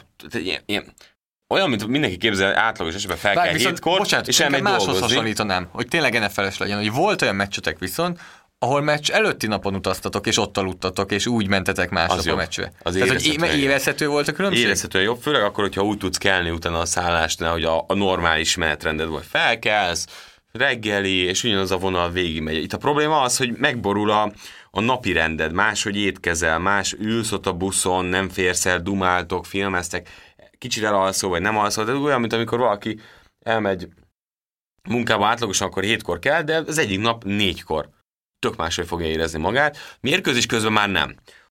De akkor, amíg még öltözöl, és még az adrenalin nem lepi el a tested, addig tök máshogy érzed magad. Viszont amit nem tudsz kalkulálni, az, hogy mondjuk a döntéshelyzeted, a gyorsasága, az, hogy tényleg minden úgy van a fejedben, azt nem tudod 100%-ig kimutatni, de hatással van rá, hogyha egyszerűen más, hogy van az adott napi rended. És mindenki megvan a rutinja a meccsek előtt. Annyira eszembe jutottam úgy ez az utazás, amikor bemondták, hogy Jermaine Eleanor, a kezdő jobboldali tackle miért nem játszik a Patriotsnak a Chiefs ellen, mert migrénes fejfájása jött elő a meccs kezdetekor, és emiatt nem tudta vállalni a játékot. Ez például szerinted összefüggésben van azzal, hogy ő aznap repült, korán kelt, utazott, vagy ez csak pech, hogy pont így jött ki, és kijöhetett volna máskor is? Simán lehet, hogy béna volt, és mondjuk repülés, koránkelés, nem volt elég folyadékot, migrén, tehát én is migrénre hajlamos vagyok, bocsánat, és nálam például ez tisztán látszik, tehát hogyha nem iszom folyadékot, akkor egy idő után elkezd a szervezet jelezni, hogy hoppá, most gáz lesz, nem kezd el sürgősen, és lehet, hogy ő is belecsúszott. Azért nem egy tapasztalt falemberről beszélünk, egy fiatal srácról, ezek nagyon könnyedén, ha még akkor utána bejön az, hogy mondjuk front, ilyen vonal, olyan vonal, ezek nagyon könnyedén, és az a baj, hogy az ilyen migrén vonal meg úgy eszkalálódik, pont volt csapattársam, Kovács Gábor, Tirpák ismered, nála volt az, hogy meccselt, láttam, vakoldali tekörön volt ilyen 10 pár évig, eléggé nyugodt életem volt azért mögötte, és amikor láttam, kispadon ül, és akkor így fogja a halántéket, és mondom, jaj, már mentem oda, hogy mi van, és már nem is mondtam, hogy vettél be? Már igen, már mindjárt elmúlik. Szóval, hogy igen, ezek a migrének nagyon be tudnak jönni, és ez nagyon szerencsétlen helyzet, és ezek a tényezők mind azért rosszabbítják. És szerinted Mahomesnak is ez volt? Hogy miért játszott ennyire gyengén? Idén jó Mahomes? Hát tegnap, vagy múlt héten ránk robbantottad az egész internetet és a hallgatóságunkat, hogy azt mondtad ugye, hogy a valaha volt legjobb irányító. Idén... Sírok. Hát kell ilyeneket mondanod nekünk, és így magyarázkodnod. Nem játszik jól, és főleg úgy, hogy múlt héten azért nem játszik olyan elit szinten, mint eddig. És jönnek a Ravens ellen nagyon jó volt. Igen, és a Texans ellen nem volt rá szükség. Jönnek azok a hullámok. A Chargers ellen közepes volt. Nem volt jó. A Chargers ellen volt egy olyan passza, ami még mindig azt gondolom, hogy... Egy olyan passza, de 40-szer passzolsz, érted? Azért nem volt, azon a meccsen nem volt. Azokat a dolgokat megcsinálja, tehát látjuk, hogy tud olyan dolgokat, amit más nem. Ezt én egyetértek, viszont több olyan gyengébb döntése is van, és igazából csak azt akartam ebből kihozni, hogy nem fenntartható azért, tehát lehet rossz meccs egy irányító, meg 2 is, de mondjuk ezt a Patriots-ot azért már idén égették meg, passzjáték nem, mint Russell Wilson.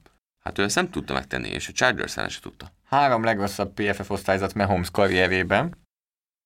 2019 6. hét Houston ellen 40,0. 2020 4. hét New England ellen 44,9. És 2019 14. hét New England ellen 51,5. Tehát azért ez a New England védelem, ez olyan dolgokat csinál Mahomesra, amit Mahomesnak nem tetszik.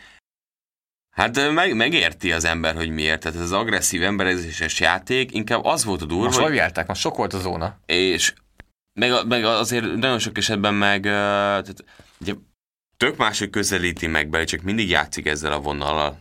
Tavaly is azt láttuk, hogy a Kelsey-Hill duóhoz hogyan nyúl hozzá, kihez viszi el megint az volt, hogy Watkinson csinálta a fumble-t Gilmore, tehát ezek azért mindig játszanak, és ez kevés csapat szokta, hogy alkalmazni, mert kevés csapatnak van ez eszköztára. Úgyhogy kellemetlen ellenfél, inkább az a durva és elgondolkodtató, hogy a Seahawks hogyan szedte szét mondjuk, és Wilson ezt a Patriots védelmet, tehát az úgy fölfelé emelve, mert azért látjuk azt, hogy ez a védelem nagyon jól tudna teljesíteni, de egyébként még ez is belefért. Oké. Csalóka a végeredmény, ezért itt a második félidőben úgy húzott el a Chiefs, hogy a lehetőség számtalanszor ott volt a Patriotsnál, hogy ez a végén. Ezt a meccset meg kellett, hogy nyerje a Patriots. Még Cam Newton nélkül is. Cam Newtonnal pedig... Cam Newtonnal megnyerték volna szerinted? Erről beszéltem a közvetítés alatt is, gondolom emlékszem, mert nyilván fönn voltál éjjel 3-kor, hogy nem lehet ezt nyilván behelyettesíteni. Tehát akkor nyilván ez egy másfajta meccs lett volna. Tehát nem lehet csak azt mondani, hogy most vegyük ki, Hoyert, tegyük be Newton. Ha ilyet lehet, akkor igen. Tehát hogyha ilyen stevilen vesszük az egészet, hogy egy irányítót kiveszünk, egy másikat beteszünk, és semmi nem változik meg a meccsen rajtuk kívül, akkor ezt a meccset Newtonnal megnyeri a Chiefs. És most akkor a Covid-ot kell jobban utálni a Patriots Druckernek, vagy a bírókat? De volt egy kétes ítélet, amikor... Több kétes ítélet volt. De talán az egyik erős, amikor Mahomes már földre vitték, és egyértelmű, hogy ez egy interception, vagy fumble, vagy akárminek lehet ítélni, hogy most ott előre nem szeknek. De hogy nem szeknek, mert még ment előre és dőlt előre, és nem átment teljesen, azért ott a forward progress. Ettől függetlenül belefújtak abba, és így nem szerezte meg a Patriots a labdát, ez az egyik ilyen eset. Szerintem felesleges a bírókat utálni. Patriots Drucker vagyok, tudom, hogy elvakult, na az... Akkor most kedden igen, utáljuk a bírókat, szerdán már Jó. ne. Tehát, mert Akkor most, bírózni azért, kell. mert most elmész abba az irányba, valamint nyilván tudom, hogy te nem mész el abba az irányba, csak már olvastam olyanokat, hogy hát tavaly is a Chiefs ellen csaltak ellenünk, és ez teljesen tudatos, és a többi. És lehet, hogy inkább nem is... Ja. Te mentél bele ebbe, Igen. Tehát a bírók nem csalnak senki ellen, meg mellett, ezek Bár azért dolgok. ugye a Redskins óta Olyan tudjuk... Nincsen csapat. Volt. A Redskinsnél volt. Inkább nem akarsz emlékezni rá, azért ott voltak abban az időben, bunda. amikor az Oakland volt? Hát igen, nem a rég volt, nem is emlékszem rá, Oakland, azt én elfelejtem. Szóval a Redskinsnél volt, hogy az, hogy bírókat megkentek, de akkor is szarok voltak, szóval hogy lehet, hogy rossz bírókat kentek meg. De nem szabad erre felhúzni. Viszont azt mondhatjuk, hogy a Patriots azért továbbra is egy potens csapat. Abszolút. Nekem abszolút ez a... Én azt gondolom, hogy ezzel a meccsel elégedettebb kell, hogy legyen a Patriots, mint a Chiefs. A Chiefsnél rá lettek mutatva gyenge pontokra, rávilágítottak gyengeségeivel a Chiefsnek, gyengén játszott a Chiefs, szerencséje volt a Chiefsnek. Patriotsnak nem volt szerencséje, nem volt mellettük a bíró, nem volt ott a kezdőirányítójuk, borzasztóan játszott a csereirányítójuk, nem játszott jól a harmadik számú irányítójuk, és így 3,5 negyen át meccsbe voltak. Azt gondolom az NFL legjobb csapata ellen. Nagyjából egyébként sokszor a tavalyi évet így húzták le. Annyira nem tudom megtalálni amúgy. Nálam nincsen igazán identitás ennek a csapatnak, ami amúgy, ha belegondolunk, soha nem volt, és pont emiatt jó, hogy minden héten más az identitása, csak az volt, hogy Brady kövé volt felépítve. Most meg akkor Newton kövé van felépítve, de nem tudom annyira megfogni, hogy mitől jó ez a Patriots. Pont ezért. A szituációs futballban kegyetlenül erős a csapat. Ehhez képest most annyi hiba volt. Tehát pont annyira nem volt Patriotsra valló. Szerintem ez egyre jobban kopik, ahogy a tapasztalat, tehát hogy több olyan játékos, aki stabilan évek óta itt van, távozik. Edelmannél az... Jó, ő ejtette a legtöbb labdát 2018 óta. Igen, tehát hogy ezt tudjuk, hogy hullámzó, jönnek a bravúrok, nagy teljesítmény, elkapja a fonalat, majd utána a győztes vagy a egyenlítő TD-t elejtett. És Devin McCourty, aki a második játékban a kezébe hullott Mahomes labdája, és átmegyek ezek között. Egy defensive backnél sose fogsz úgy haragudni egy ilyen esetre. Igen, hiba. Amúgy tudod, hogy mi jutott itt megint eszembe? Ezek az apróságok, és Hoyerrel szemben amúgy nagyon nem fair, én azt gondolom, Hoyer borzasztóan játszott. De hogyha itt lett volna mondjuk Josh Allen, Jimmy Garoppolo, vagy akárki Derek Carr, és így játszik, akkor azt mondtuk volna, hogy hát azért aznap kellett, hogy utazzon, reggel 5-kor kelt, nehéz napja volt, 2 napja volt csak felkészülni, stb. És valahogy itt mindenki azt mondja, és értem miért, és én nekem is ez a természetes, hogy Hoyer azért volt gyenge, mert egy gyenge irányító. De valahogy nem adjuk meg neki ezt a árnyalatát a dolgoknak, hogy lehet, hogy amúgy a körülmények kibasztak vele, ugyanúgy, hogy az egész Patriots-szal, és McCourty elejtett interception-ján, és Edelman elejtett labdáján jutott eszembe, hogy ezeknél az apróságoknál abszolút ilyen apróságoknál jön ki az, hogy a körülmények. Teljesen egyetértek, és ez bizonyos százalékot jelent, és ezeken múlhat az, hogy valamit elkapsz, vagy nem. Megcsinálod a játékot, vagy nem. Ezek számíthatnak, de amíg Nickel Harry az egyik kezdő elkapód, addig a lehetőségeid annyira és alacsonyak. És felé ment a legtöbb labda. És sokkal jobban bírom, de hogy nem kezdő elkapó, legalább gyors.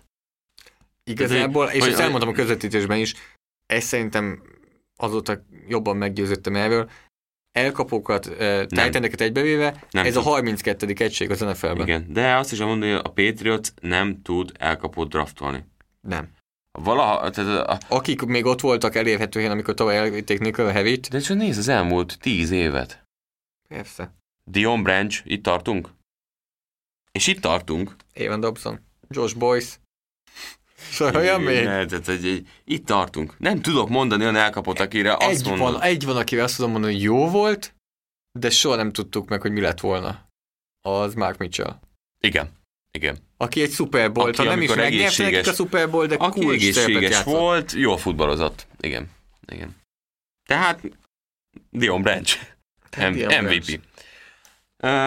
Nagyon érdekes egyébként ez az egész, mert Chiefs szárnyal tovább 4-0-val úgy, hogy múlt héten tényleg a legerősebb csapat ellen villantottak. Mit tudtunk meg ebből a meccsből, Márk? Akkor így jövök. Semmi. Tehát miért veszem, hogy e felé mész ki? Igen. Tehát Én a Patriots-ról pozitívat tudtam meg. A Chiefs le fogja hozni a meccsét folyamatosan úgy, hogy bele fog férni, nem játszik folyton jól, majd éles lesz, amikor élesnek kell lennie, elvileg. A Patriotsnál azt látjuk, hogy Harris azért tud futni,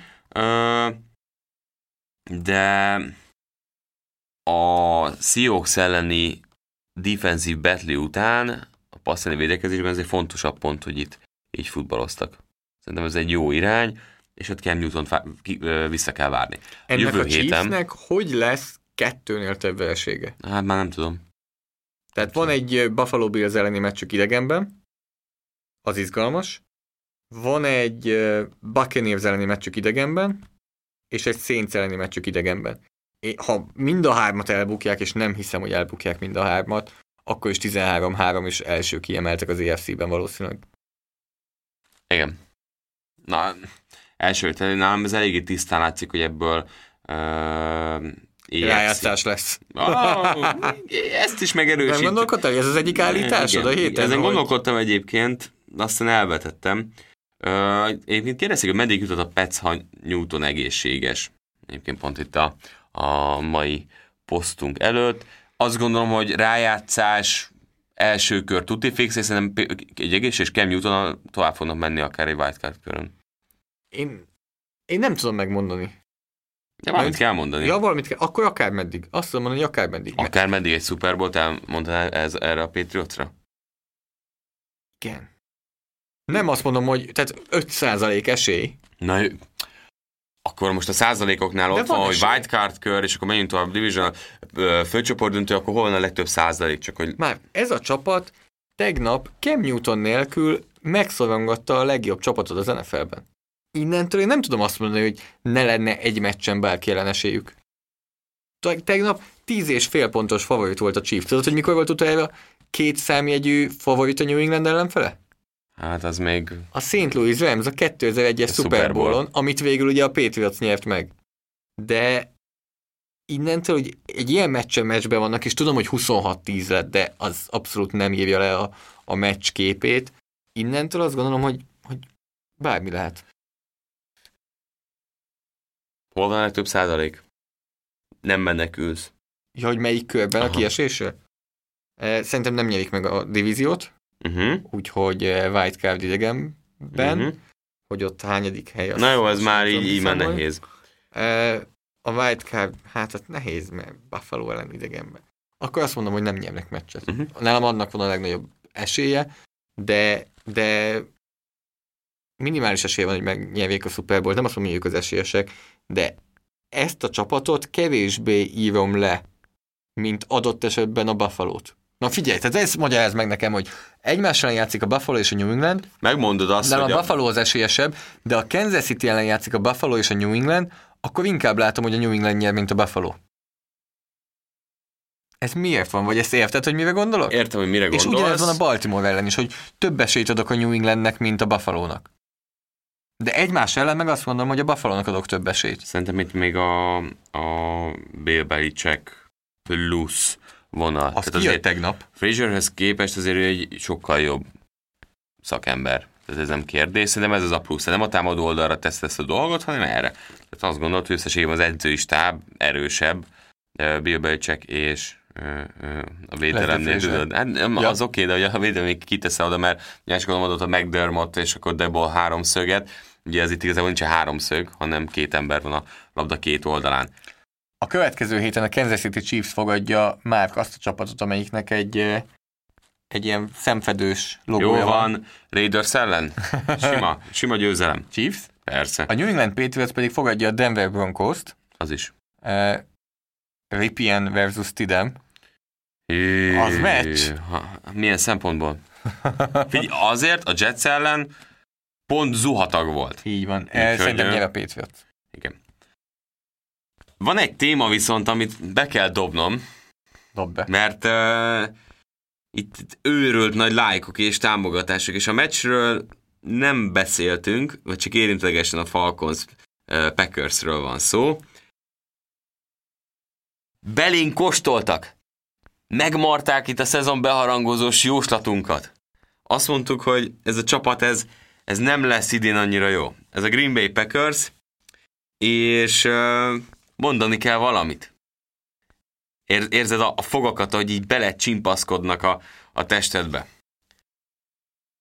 Mivel beszélsz? Figyelj, ennyi lájkot, hogy róluk kell beszélni, és itt van az indokás, ilyen még nem érkezett hozzánk, hogy a Green Bay Packers ugye veretlenül kezdte a szezont, 4 meccs után tényleg nagyon pörgetik, nagyon jól futballoznak, és az igazi kérdés az, hogy várta ez bárki? Nem. És menjünk akkor tovább.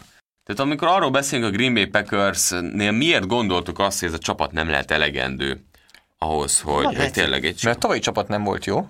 Nem így játszott. Nem volt olyan jó, mint a mérlege mutatta. Tehát akármilyen nem a mérleget néző, tehát ha nem a mérleget nézed, akkor minden más mutató alapján ez a csapat nem volt jó. Az nem volt ott az NFC 2 legjobb csapata, de az NFC 4 legjobb csapata között sem. Ami ki is jött végül a rájátszásban egyébként. Igen. És a nyáron semmit nem tettek a rövidtávú előrelépés érdekében. Igen. Pont. Tehát innentől minden észszerű elemzés oda jut el, hogy az esélyeket nézve sokkal nagyobb esély van a visszalépésre, mint az előrelépésre. Mert egy nem jó csapat nem tesz rövidtávú lépéseket afelé, hogy fejlődjön. Akkor abba bízhatsz, hogy akik addig gyengén teljesítettek, jobbak lesznek. És arra nem fogsz építeni egy szezon elejé esélylatolgatás, hogy na majd ő, aki az első 2 évében nem mutatott semmi olyan jelet, hogy jó lesz, előre tud lépni. Hozzáteszem, még nem is ezekre az emberekre húznám fel az egészet, hanem arra, hogy Aaron Rodgers jelenleg megint a liga legjobban futballozó irányítója. David Bakhtiari megint visszament oda, ahol nem volt az tavaly sem. De nem volt Erik tavaly. Oké. Tavaly nem volt Erik. Nálam Rodgers. Tehát megint az, hogy nézd a meccseket és a videók, és megint mi van? Rodgers. Most már fütyül. És ő is fütyül. A belső óráját kikapcsolja. Ugye irányítónak van ez a belső óra, amivel kb. Érzi azt, hogy mennyi ideje van passzolni. És Brian Hoyernek ez hogy működik? Úgy, mint az én órám. 3 hete most azt mutatja, hogy vagy már nem tudom, 4 hete, hogy 3-4 hét van. Úgyhogy na, körülbelül így van Brian Hoyernek az órája. Tehát jól futballozik, a legfontosabb poszton Rodgers.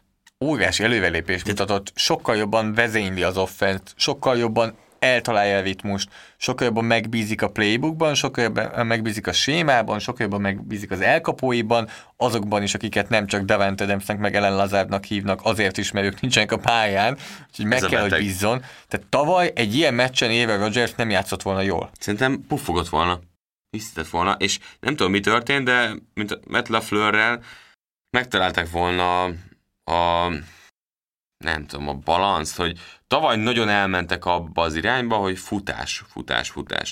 Most ezeken a meccseken ugyanúgy van olyan felállnak több running back-kel, és ugyanúgy látjuk ezeket az irányokat, de hatékonyabban megy a passzjáték, és jobban működik az, hogy mi az, ami Rodgersnek is fekszik, és az egész abból jön egyébként, hogy jobb a támadófal. Tehát, hogy megoldották és túlélték. Bulaga nélkül megoldották azt, hogy előreléptek, stabilabbak, és ez egy nagyon fontos pont. És ha visszatér majd Adams is, és Lazard is, akkor aztán pláne azt lehet mondani, hogy ez a Packers jobban futballoz. És szerintem ezt nem kell túl misztifikálni ilyen szempontból, hanem az, hogy a meglévő csapat, a szabadügynök igazolásokkal tavaly, amit beszéltünk, és azok ültek, a védelem egyébként azért továbbra is hullámzó szerintem. Tehát, de amíg ilyen teljesítmény nyújt támadó egység, addig a Green Bay Packers nagyon rendben lesz. És ez a draftot nem. A draft az nem fel, tehát, hogy az... Attól, hogy az első, tehát hogy irányított hozol Rodgers mögé, akkor erre azt mondod, hogy... A mostani teljesítmény az pont, hogy még inkább azt mondja, hogy minek volt arra szükség. Igen.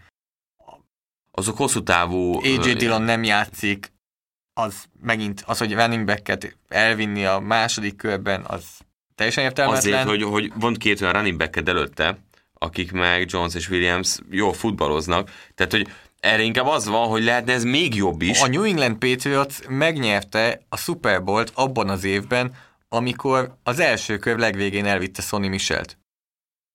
a kettőnek semmi köze nincs egymáshoz. Attól még az egy borzasztó döntés volt, és egy borzasztó pick volt. Rossz döntés volt running backet vinni az első körben, és egy rossz running backet vittek az első körben. De a New England Patriots megnyerte a Super Bowl-t. Tehát ennek nincsen összefüggés a kettő között. Attól még az egy rossz draft volt egy jó szezonbefejezéssel. Igen. Úgyhogy a Green Bay Packers majd ezzel reménykedhet abban, hogy nekik is ilyen befejezés lehet. Tehát ahogy Rodgers játszik, sokszor a draft azért a jövőt is meghatározva, illetve sokkal nagyobb hatást tudsz gyakorolni a jelenre is, főleg az első választások, hogy olyan pozícióba hozol, ahova tényleg szükség van. Egyébként a Green Bay Packers-t, hát így ugye nem láttuk ezen a héten, és jövő héten sem fogjuk látni, viszont azutáni héten a Tampa Bay Buccaneers ellen játszanak, az valószínűleg láthatjuk. Menjünk tovább. Kérdezek, felelsz? Igen. Jó. Relatíve könnyű lesz, azt gondolom a PFF kérdéseim. Egy kérdés. Mondhatom? Figyelek. Melyik irányítónak ejtették el a legtöbb passzát? Tampa Bay Buccaneers. Tom Brady. 15. Első? Első. Eddig nagyon jó vagy. Nagyon. Gondoltam, hogy az elején azért nem jó, lesz az nehéz. első az könnyű. Második. Próbálom úgy megközelíteni, hogy sokat passzolnak. Arizona Cardinals. De nagyon sokat Hopkins felé dobnak, az mondjuk csalóka. Kyler Murraynek irányítókat mondja nekem. Kyler Murraynek 4 elejtett labdája van, az holt versenyben a 22. Jó. Ez nincs elő. Ez nincs elő. Akkor azt mondom, Joe Burrow. 14. 6 elejtett labda. Már csak egyet mondok, és akkor azt mondom, hogy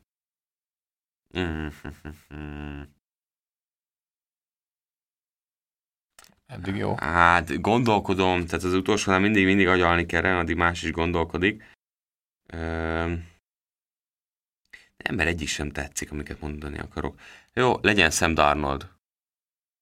Nem nyert. Ő 12. 8 elejtett labda. Akkor figyelek. Na az elején 15 elejtett labda Tom Brady, 11 elejtett labda Josh Allen. 11. Tehát 4-jel lemaradva. Ja, bőven lemaradva. Tehát... Josh Allen 11-et ejtettek? Igen. Mondjuk pont mostani meccs is volt egy olyan, vagy 2 drop, egyik a Singletary-nek, tehát nem mindegy. És holt versenyben 10 elejtett labdával van 4 irányító. Daniel Jones, Dak Prescott, Carson Wentz, az NFC kelet, és Matthew Stafford. Johnson gondolkodtam. És amúgy a legalján olyan nevek vannak, most próbálom csak a kezdőket mondani, mert van itt Jacoby Brissett is egy elejtett labdával, meg Nick Foles is egy elejtett labdával. De például Philip Rivers 2 elejtett labda, Bradynek 15.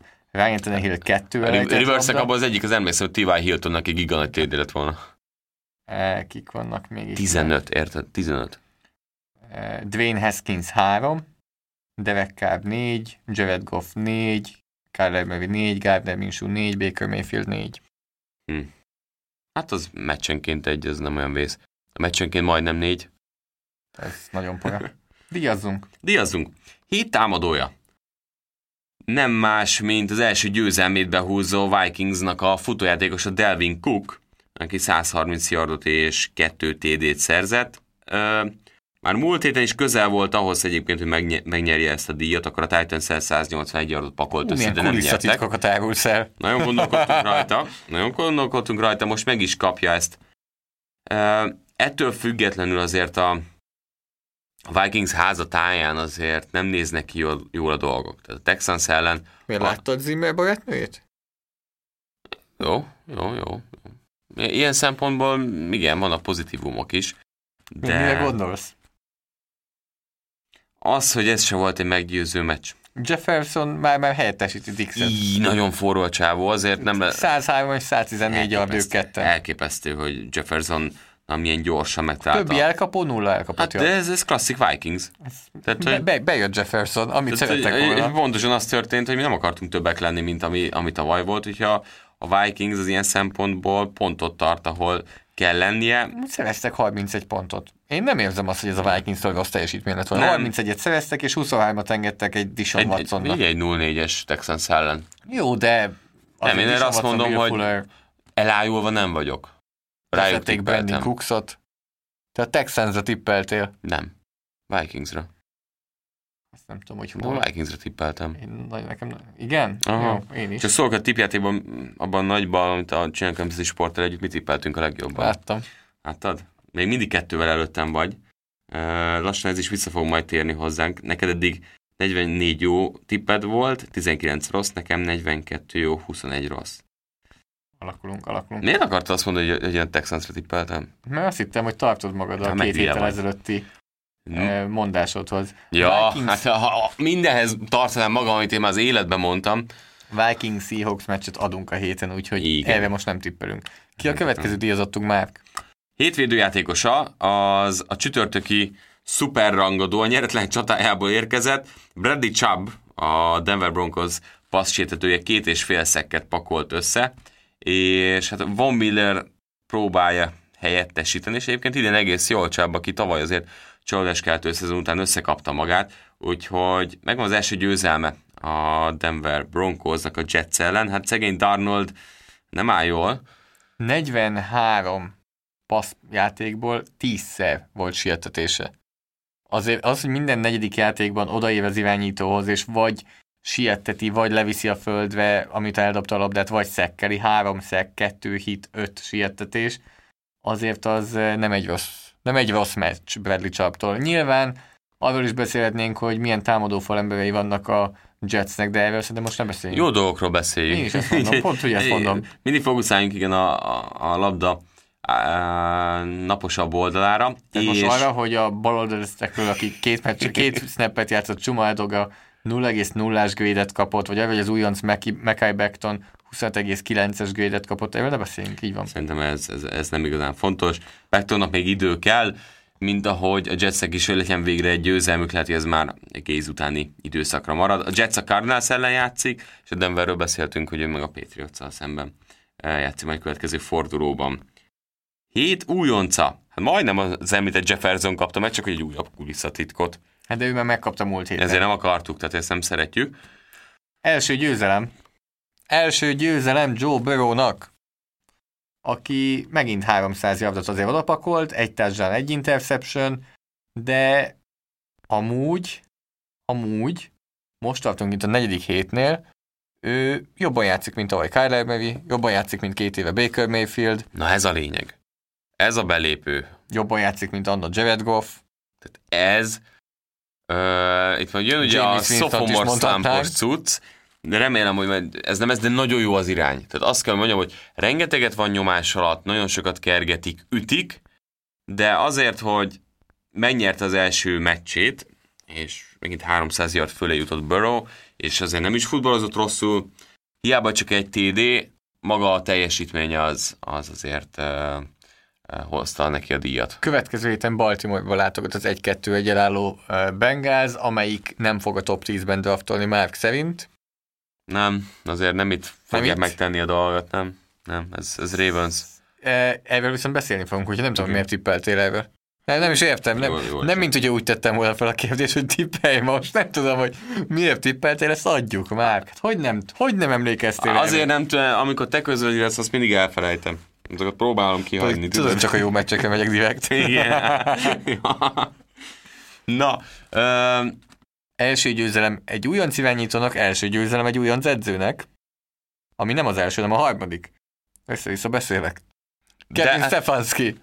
3 győzelem ér nálunk egy 7 edzője díjat? Valahogy úgy. Tehát, hogy ez a lényeg, tehát, hogy ezt kell megtennie Kevin Stefanskinak, és azért, mert talán lehet azt mondani, hogy most éred be, hogy először említsük meg a nevét, mert szerintem az első 2 győzelem után nem mondtuk ki itt a nevét.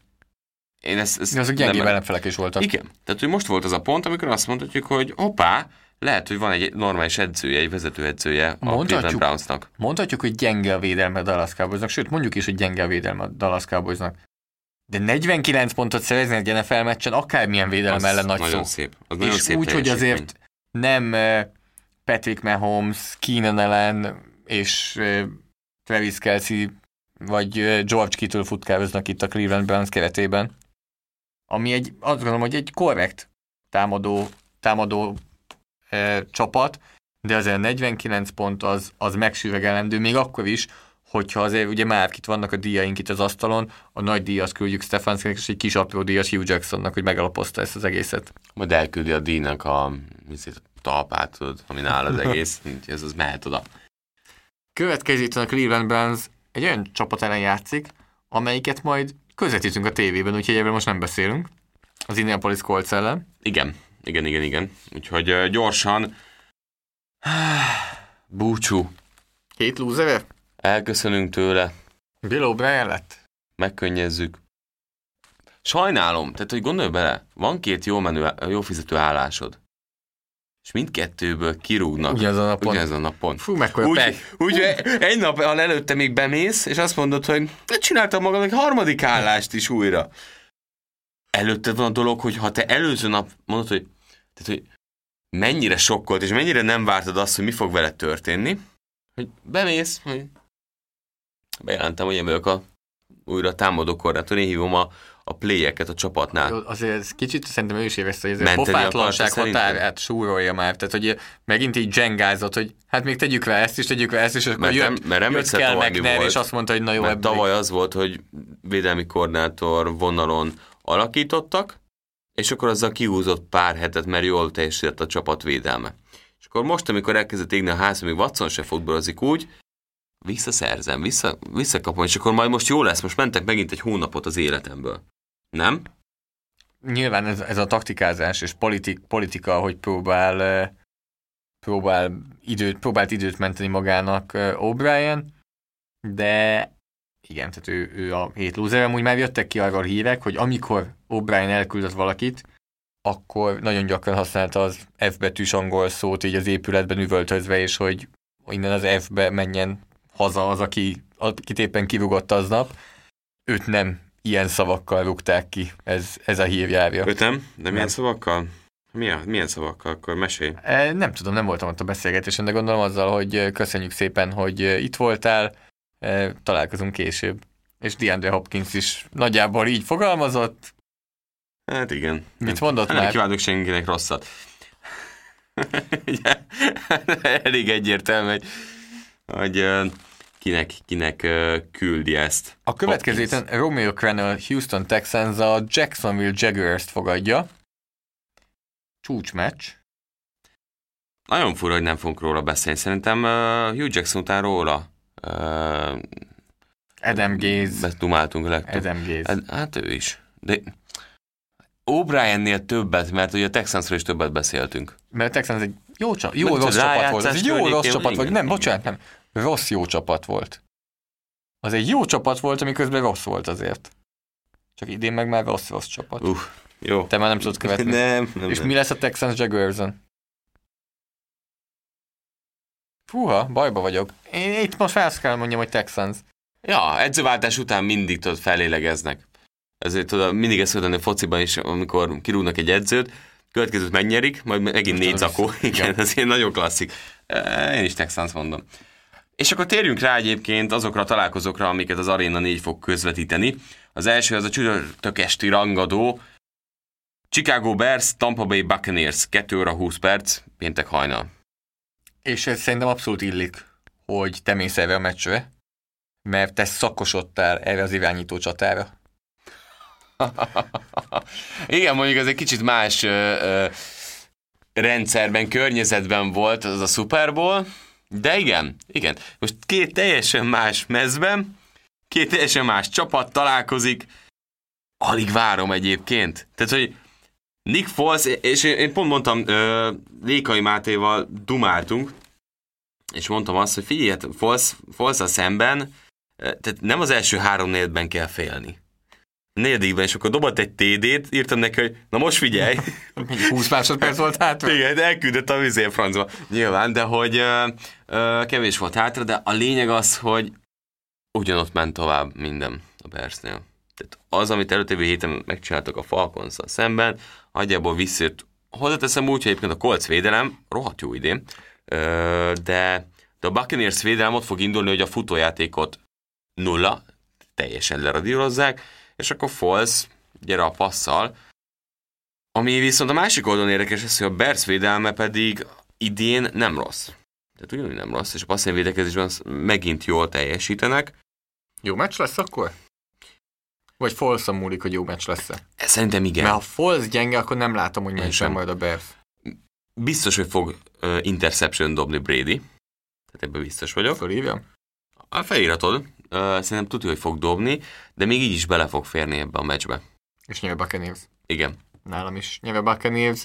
Én attól tartok, hogy nem fog Foles jól játszani, és akkor ez nem lesz egy annyira izgalmas meccs. De remélem, hogy igen. Jó. Meg akkor ez tényleg lehet egy jó meccs. Egy jó Allen Robinsonnal, akinek nagyon jó szezonja van. Igen. Természetesen. 2 ilyen irányítóval. Meg Jimmy Grahamnek is nagyon jó szezonja van. 3 touchdown elkapása van. Na igen. Vasárnap Baltimore Ravens, Cincinnati Bengals. Joe Burrow eddigi legnagyobb tesztje. Volt már Bengals meccs a Clevelandin kívül? Vasárnap még nem volt. Nem. Az első, figyelj, ez nálunk, ez magyar primetime bemutatkozó Ravens defense ellen. Joe Burrow, és a Magyar Telekom is bemutatkozik vasárnap.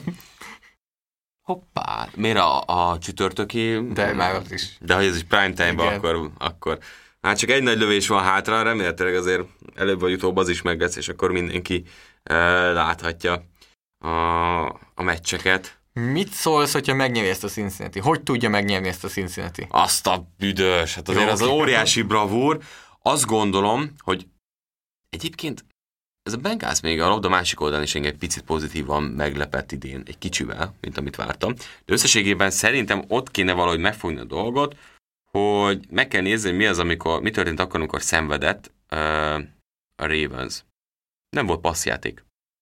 Tehát én nem a futójáték gyengeségében látom azt, hogy a Ravens akkor ne tudna nyerni, hanem hogyha nincs passzjáték. Tehát szerintem a kulcs az lesz, hogy Lamar Jacksont tudják-e valamennyire kontrollálni a passzjátékoknál. Tehát nálam az a kérdés. Persze nyilván, hogyha a Ravens most 300 yardot fut, oké, aláírom, amitről beszéltünk a Brownsnál is, hogy 8 yardos átlag, akkor az jelentéktelen, de nem lesz a passzjáték, szerintem ott van keresni valója a Bengalsnak. Ugye te leszel ezen a mérkőzésen, mit gondolsz? Burrow mennyi múlik ezen a meccsen? Ha ő most szétcincálna a Ravens védelmet a passzokkal, akkor odaérhet ez a Cincinnati? Hát akkor persze, de az egy nagy ha. Tehát ez ahhoz egy nagyon durva teljesítmény. Jó secondary, jól blitzelő csapat, rengeteget blitzelő csapat. Én nagyjából amúgy azt látom, hogy Burrow át fog menni ezen a vizsgán, de azért nem csillagos 5-össel, hanem mondjuk egy 3-assal átmegy, ami nálam nagyjából azt jelenti, hogy 300 yard, 2 touchdown, 2 interception. Tehát, hogy ad is, el is vesz, nem fog azért megijedni, fog menni előre, de túl sok lesz neki azért összességben a Baltimore Ravens védelem, és a Baltimore Ravens támadósor is túl sok lesz a Bengalsnak. De Joe Burrow-tól egy jó meccset fogunk látni. Egyetértek. Vagy jó meccsnek tartom ezt egy újoncnak az 5. meccsén az egyik legjobb védelem ellen, hogy egy ilyen számokat itt is ütni fogják, de tudja, hogy úgy lesz vége, hogy mindenki azt mondja, hogy igen, ezért 1-1 Joe Burrow. Tehát szerintem nem fogja azt alulmúlni, azt az elvárást, amit felállítottak vele szemben. 22-25 percről pedig Cleveland Browns, Indianapolis Colts. Ki lesz ez a meccsen? Én fogom közvetíteni. Rajtunk kívül csinál más is meccset a héten? Csak így nézem a beosztást. Ez csak az eleje indul így. Nem is ez a kérdés, hanem az, hogy tudja folytatni a jó formáját a Browns, és a futójáték mennyire lesz továbbra is dinamikus, úgyhogy Chubb nem fog játszani ez a mérkőzésen. Augusztus 15-én azt mondom neked, hogy ezen a meccsen 2-3-1-es csapat játszik. Meglepődsz? Nagyon meglepődsz. Meglepődsz, igen? Nagyon. Meglepődés? Nagyon, és akkor is meglepődsz, azt mondod, hogy ez a Colts védelem, ez tényleg szintet tudott most lépni, úgy néz ki, mert Riversék azért nem szárnyalnak a támadó oldalon. Sem a futással, sem a passzjátékkal, hanem nagyon sokszor a védelem teszi hozzá a pluszt, és tavaly előtt ez a támadó egység nem mindig ebből állt. Az egyik legjobban elköltött elsőkörös piknek tűnik az, amit DeForest Bucknerre odaadtak. És oké, megint nem a szekkekben tehát látjuk az eredményét. Futásányi védekezés és passz sietetésben és mind a kettőben megtette a hatását, csak számokban, még szekk számokban nem jön át. Úgyhogy DeForest Buckner szerintem és erről beszéltünk, és úgy tűnik, hogy valamelyik bejött, amit beszéltünk augusztus közepén, hogy egy új szintre viheti el DeForest Buckner ezt a védelmet. És az Indianapolis Colts-ot egy új szintre helyezheti, úgyhogy... És nem csak ő, a többi igazásról beszéltünk már azért Rhodesról is, tehát hogy úgy rendben van ez a csapat. A támadófal még mindig korrekt szerintem. Ez nekem ezért fura egyébként, hogy akadozik, tehát a futójáték nem tud jobban teljesíteni. Oké, sérülések, de hogy Taylorék azért kicsit többet várt tőlük. Szerintem mindenki. Kíváncsi vagyok, hogy Myles Garrett folytatja a jó formát, és mennyire lesz fizikális ez a Browns front. Pont ezt akartam mondani, hogy szerintem Myles Garrettnek most nem fog összejönni egymás követő 4. meccsen a strip sack, úgyhogy ennek is köszönhetően nálam a Colts nyeri ezt a meccset.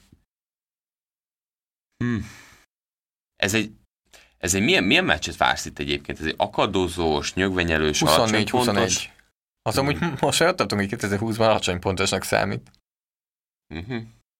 Tehát azért most kap egy kiábrándító pofont valamelyest a Browns offense is azért az előző meccsek után, de nem fog megilletődni, és ott lesz végig meccsben, ettől függetlenül nálam ezt a Colts nyeri. Browns mondom. Oké. Én a Browns mondom. És abszolút el tudom fogadni.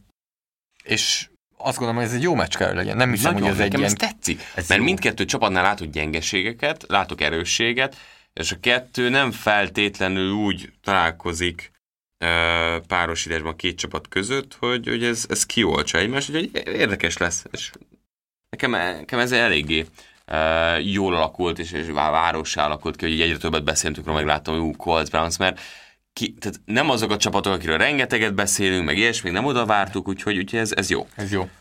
És akkor vasárnap esti rangadó, azt gondolta sok ember, Seattle Seahawks, Minnesota Vikings, 2-20 perc, ugye ez már hétfő hajnalban lesz, úgyhogy Arena 4. Kovács Bálintal. A Vikings ezt meglőtte. Kicsit lábon lőtt csapat a Vikings, a Seattle Seahawks annál kevésbé, bombaformában vannak, Russell Wilson megdobta első interceptionjét, úgyhogy már csak Carrnak kell interception dobnia. Rodgersnak is, nem? Hogy Rodgers legyen az utolsó, ja, de te nem ezt mondod, hogy az első 8 meccsen nem dob. De ez már most már próbálom finomítani, hát nem emlék. De jó memóriát. Francba. Persze, minden podcast előtt visszahallgatom az előző podcastokat, hogy fölkészüljek, kiírom a dolgokat. Látod, hogy ebből meccs lesz, vagy nem? Nem, annyira. A Seahawks védelem képes sem. A Seahawks. Igen, csak azt látom, hogy Jefferson meg Thielen 100 yard. Oké, összepakolják.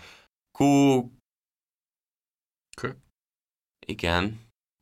Most elkezdtem gondolkodni. Látom rajtad. Elkezdtem gondolkodni. A futójátékkal is elkezdenek, Dalvin Cookik is elkezdenek futni. De ez a védelem, azért azzal is kéne valamit kezdeni. Én nem értem továbbra sem, hogy ez a Vikings védelem miért ennyire gyenge. Nem gondolod, hogy az lesz itt, mint a Seahawks Cowboyson? Modern foci 30-30? És akkor akinél jobban pattan a labda a végén? Mondjuk ott nincs tehát hogy a Wilson, Cousins közötti labdapattogásnál nem tud úgy pattogni, hogy ne a végén... Főleg, hogy esti meccs. Wilson kezében legyen. Igen, tényleg. De nem hétfő esti, az a legrosszabb, de... Az a halál. Esti meccsek se jó. Úgyhogy jó meccs lesz. Jó meccs lesz? Hirtelen, már kellettél honnan 2 perc. Igen, mert így elkezdtem így végigvenni, ezzel még nem agyaltam ezen a találkozón, és hogy most elkezdtünk beszélni róla.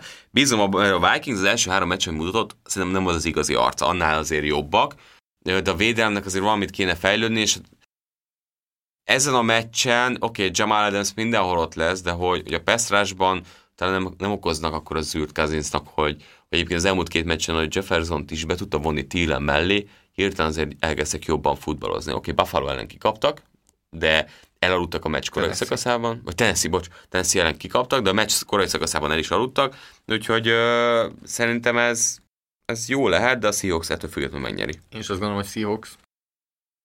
Hétfő este, ami már kedd hajnal, 2:15 perckor az Arena 4-en Civok Marci szakértésével New Orleans Saints, Los Angeles Chargers, Justin Herbert-tel, azt gondolom, és Taysom Hill-el. Az a baj, idén még nem énekeltük meg a Taysom Hill-dalt. Ne beszéljünk Hillről, viszont Breeze jól játszott a Lions ellen. Michael Thomas még ezen a meccsen sem lesz azért, de Draquan Smith megint hozott egy olyan meccset, amit azt mondod, hogy Igen. Azt hiszem ez a hét után van a bye week-je a Saintsnek, és azt gondolom, hogy Michael Meg fogja várni. arra tartogatják. Főleg, hogy a Chargers ellen azt gondolom, hogy nem kéne, hogy probléma legyen. Amúgy ez a Chargers, ez egy olyan csapat, amelyik minden csapatot megszorongat, és aztán összestől kikap. És tehát ezt eljátszották most a Chiefs, a Panthers és a Buccaneers ellen is. Ez a legbosszantóbb, viszont akkor 1-4-jel állnak, és amiről beszéltél Antolin vonalat, ugye pont ez sodorhatja oda, de hát már láttunk olyat, hogy újonc irányító nem mentette meg egy edzőnek a karrierjét, szóval szerintem abban százalékig nem szabad bízni. Látod, hogy nyer a Chargers? Látsz olyan szenáriót? Nem. Pont emiatt. Pont az, hogy lehet, hogy 2/4 át tartják magukat, akár lehet 3/4 át, de elhúzni nem fognak, és szerintem a Saints azért jól fogja menedzselni ezt a meccset, és be fogják húzni. Én is azt gondolom, hogy a Saints nyerni fog. Közben egy gyors, rövid hír. A San Francisco 49ers kitette Mohamed Sanut. Lehet, hogy neki ez volt itt most már a vég. Hát sok minden nem hoztak ki ebből, és már nem csak nála, hanem a Patriotsnál sem. Úgyhogy ez volt a podcast, ez volt a Force and Long erre a hétre. Ha esetleg még nem tettétek meg, akkor a Facebook oldalunkat kövessétek, ahol például írunk ki szavazásokat, hogy melyik meccsről is beszéljünk, és próbálunk válaszolni hozzászólásokra, és ha olyan hozzászólások vannak, mint például most a Packers, és akkor ezt a podcast adásban megbeszélni. Emellett iTunes-on iratkozzatok fel a podcastra, és ha 5 csillagra értékelitek a Force and Long podcastot, azt nagyon megköszönjük, de emellett láthattok minket Spotify-on és Soundcloud-on, és elméletileg az összes nagyobb podcast szolgáltatónál is, Márkot pedig követhetitek a Bencsics 05 néven, Twitteren engem pedig PFF Zoltán néven, bár azt gondolom, az elmúlt hetekben egyikünk se volt túl aktív. Most meglepően aktív voltam. Magamat is megleptem egyébként. Magad is meglepted? Igen. Meg kell osztanom a követőkkel, hogy a fantasyben milyen hosszú volt a kispadon. Így is az egyetlen egy cserém volt Brady. Én így próbálom reklámot, hogy kövessenek téged, és te meg most az anti-reklámot csinálod, hogy a fantasyvel panaszkodsz Twitteren. Egyetlen cserém volt. Egy épkézláb cserém volt Brady. Kit kezdtem? Nem őt. Matt Ryan-t. Kikaptál? Nyertem, de ez megint olyan dolog, hogy attól felidegesít. Calvin Ridley-től 8 pont kellett volna. Láttam. 5 target, 0 elkapás. Láttam. Amikor írtad, felkeltem reggel, és láttam, de ugye én is néztem, hogy mit csinál Matt Ryan, láttam, hogy Calvin Ridley mi volt, és így mondom, kikaptál. Nyilván.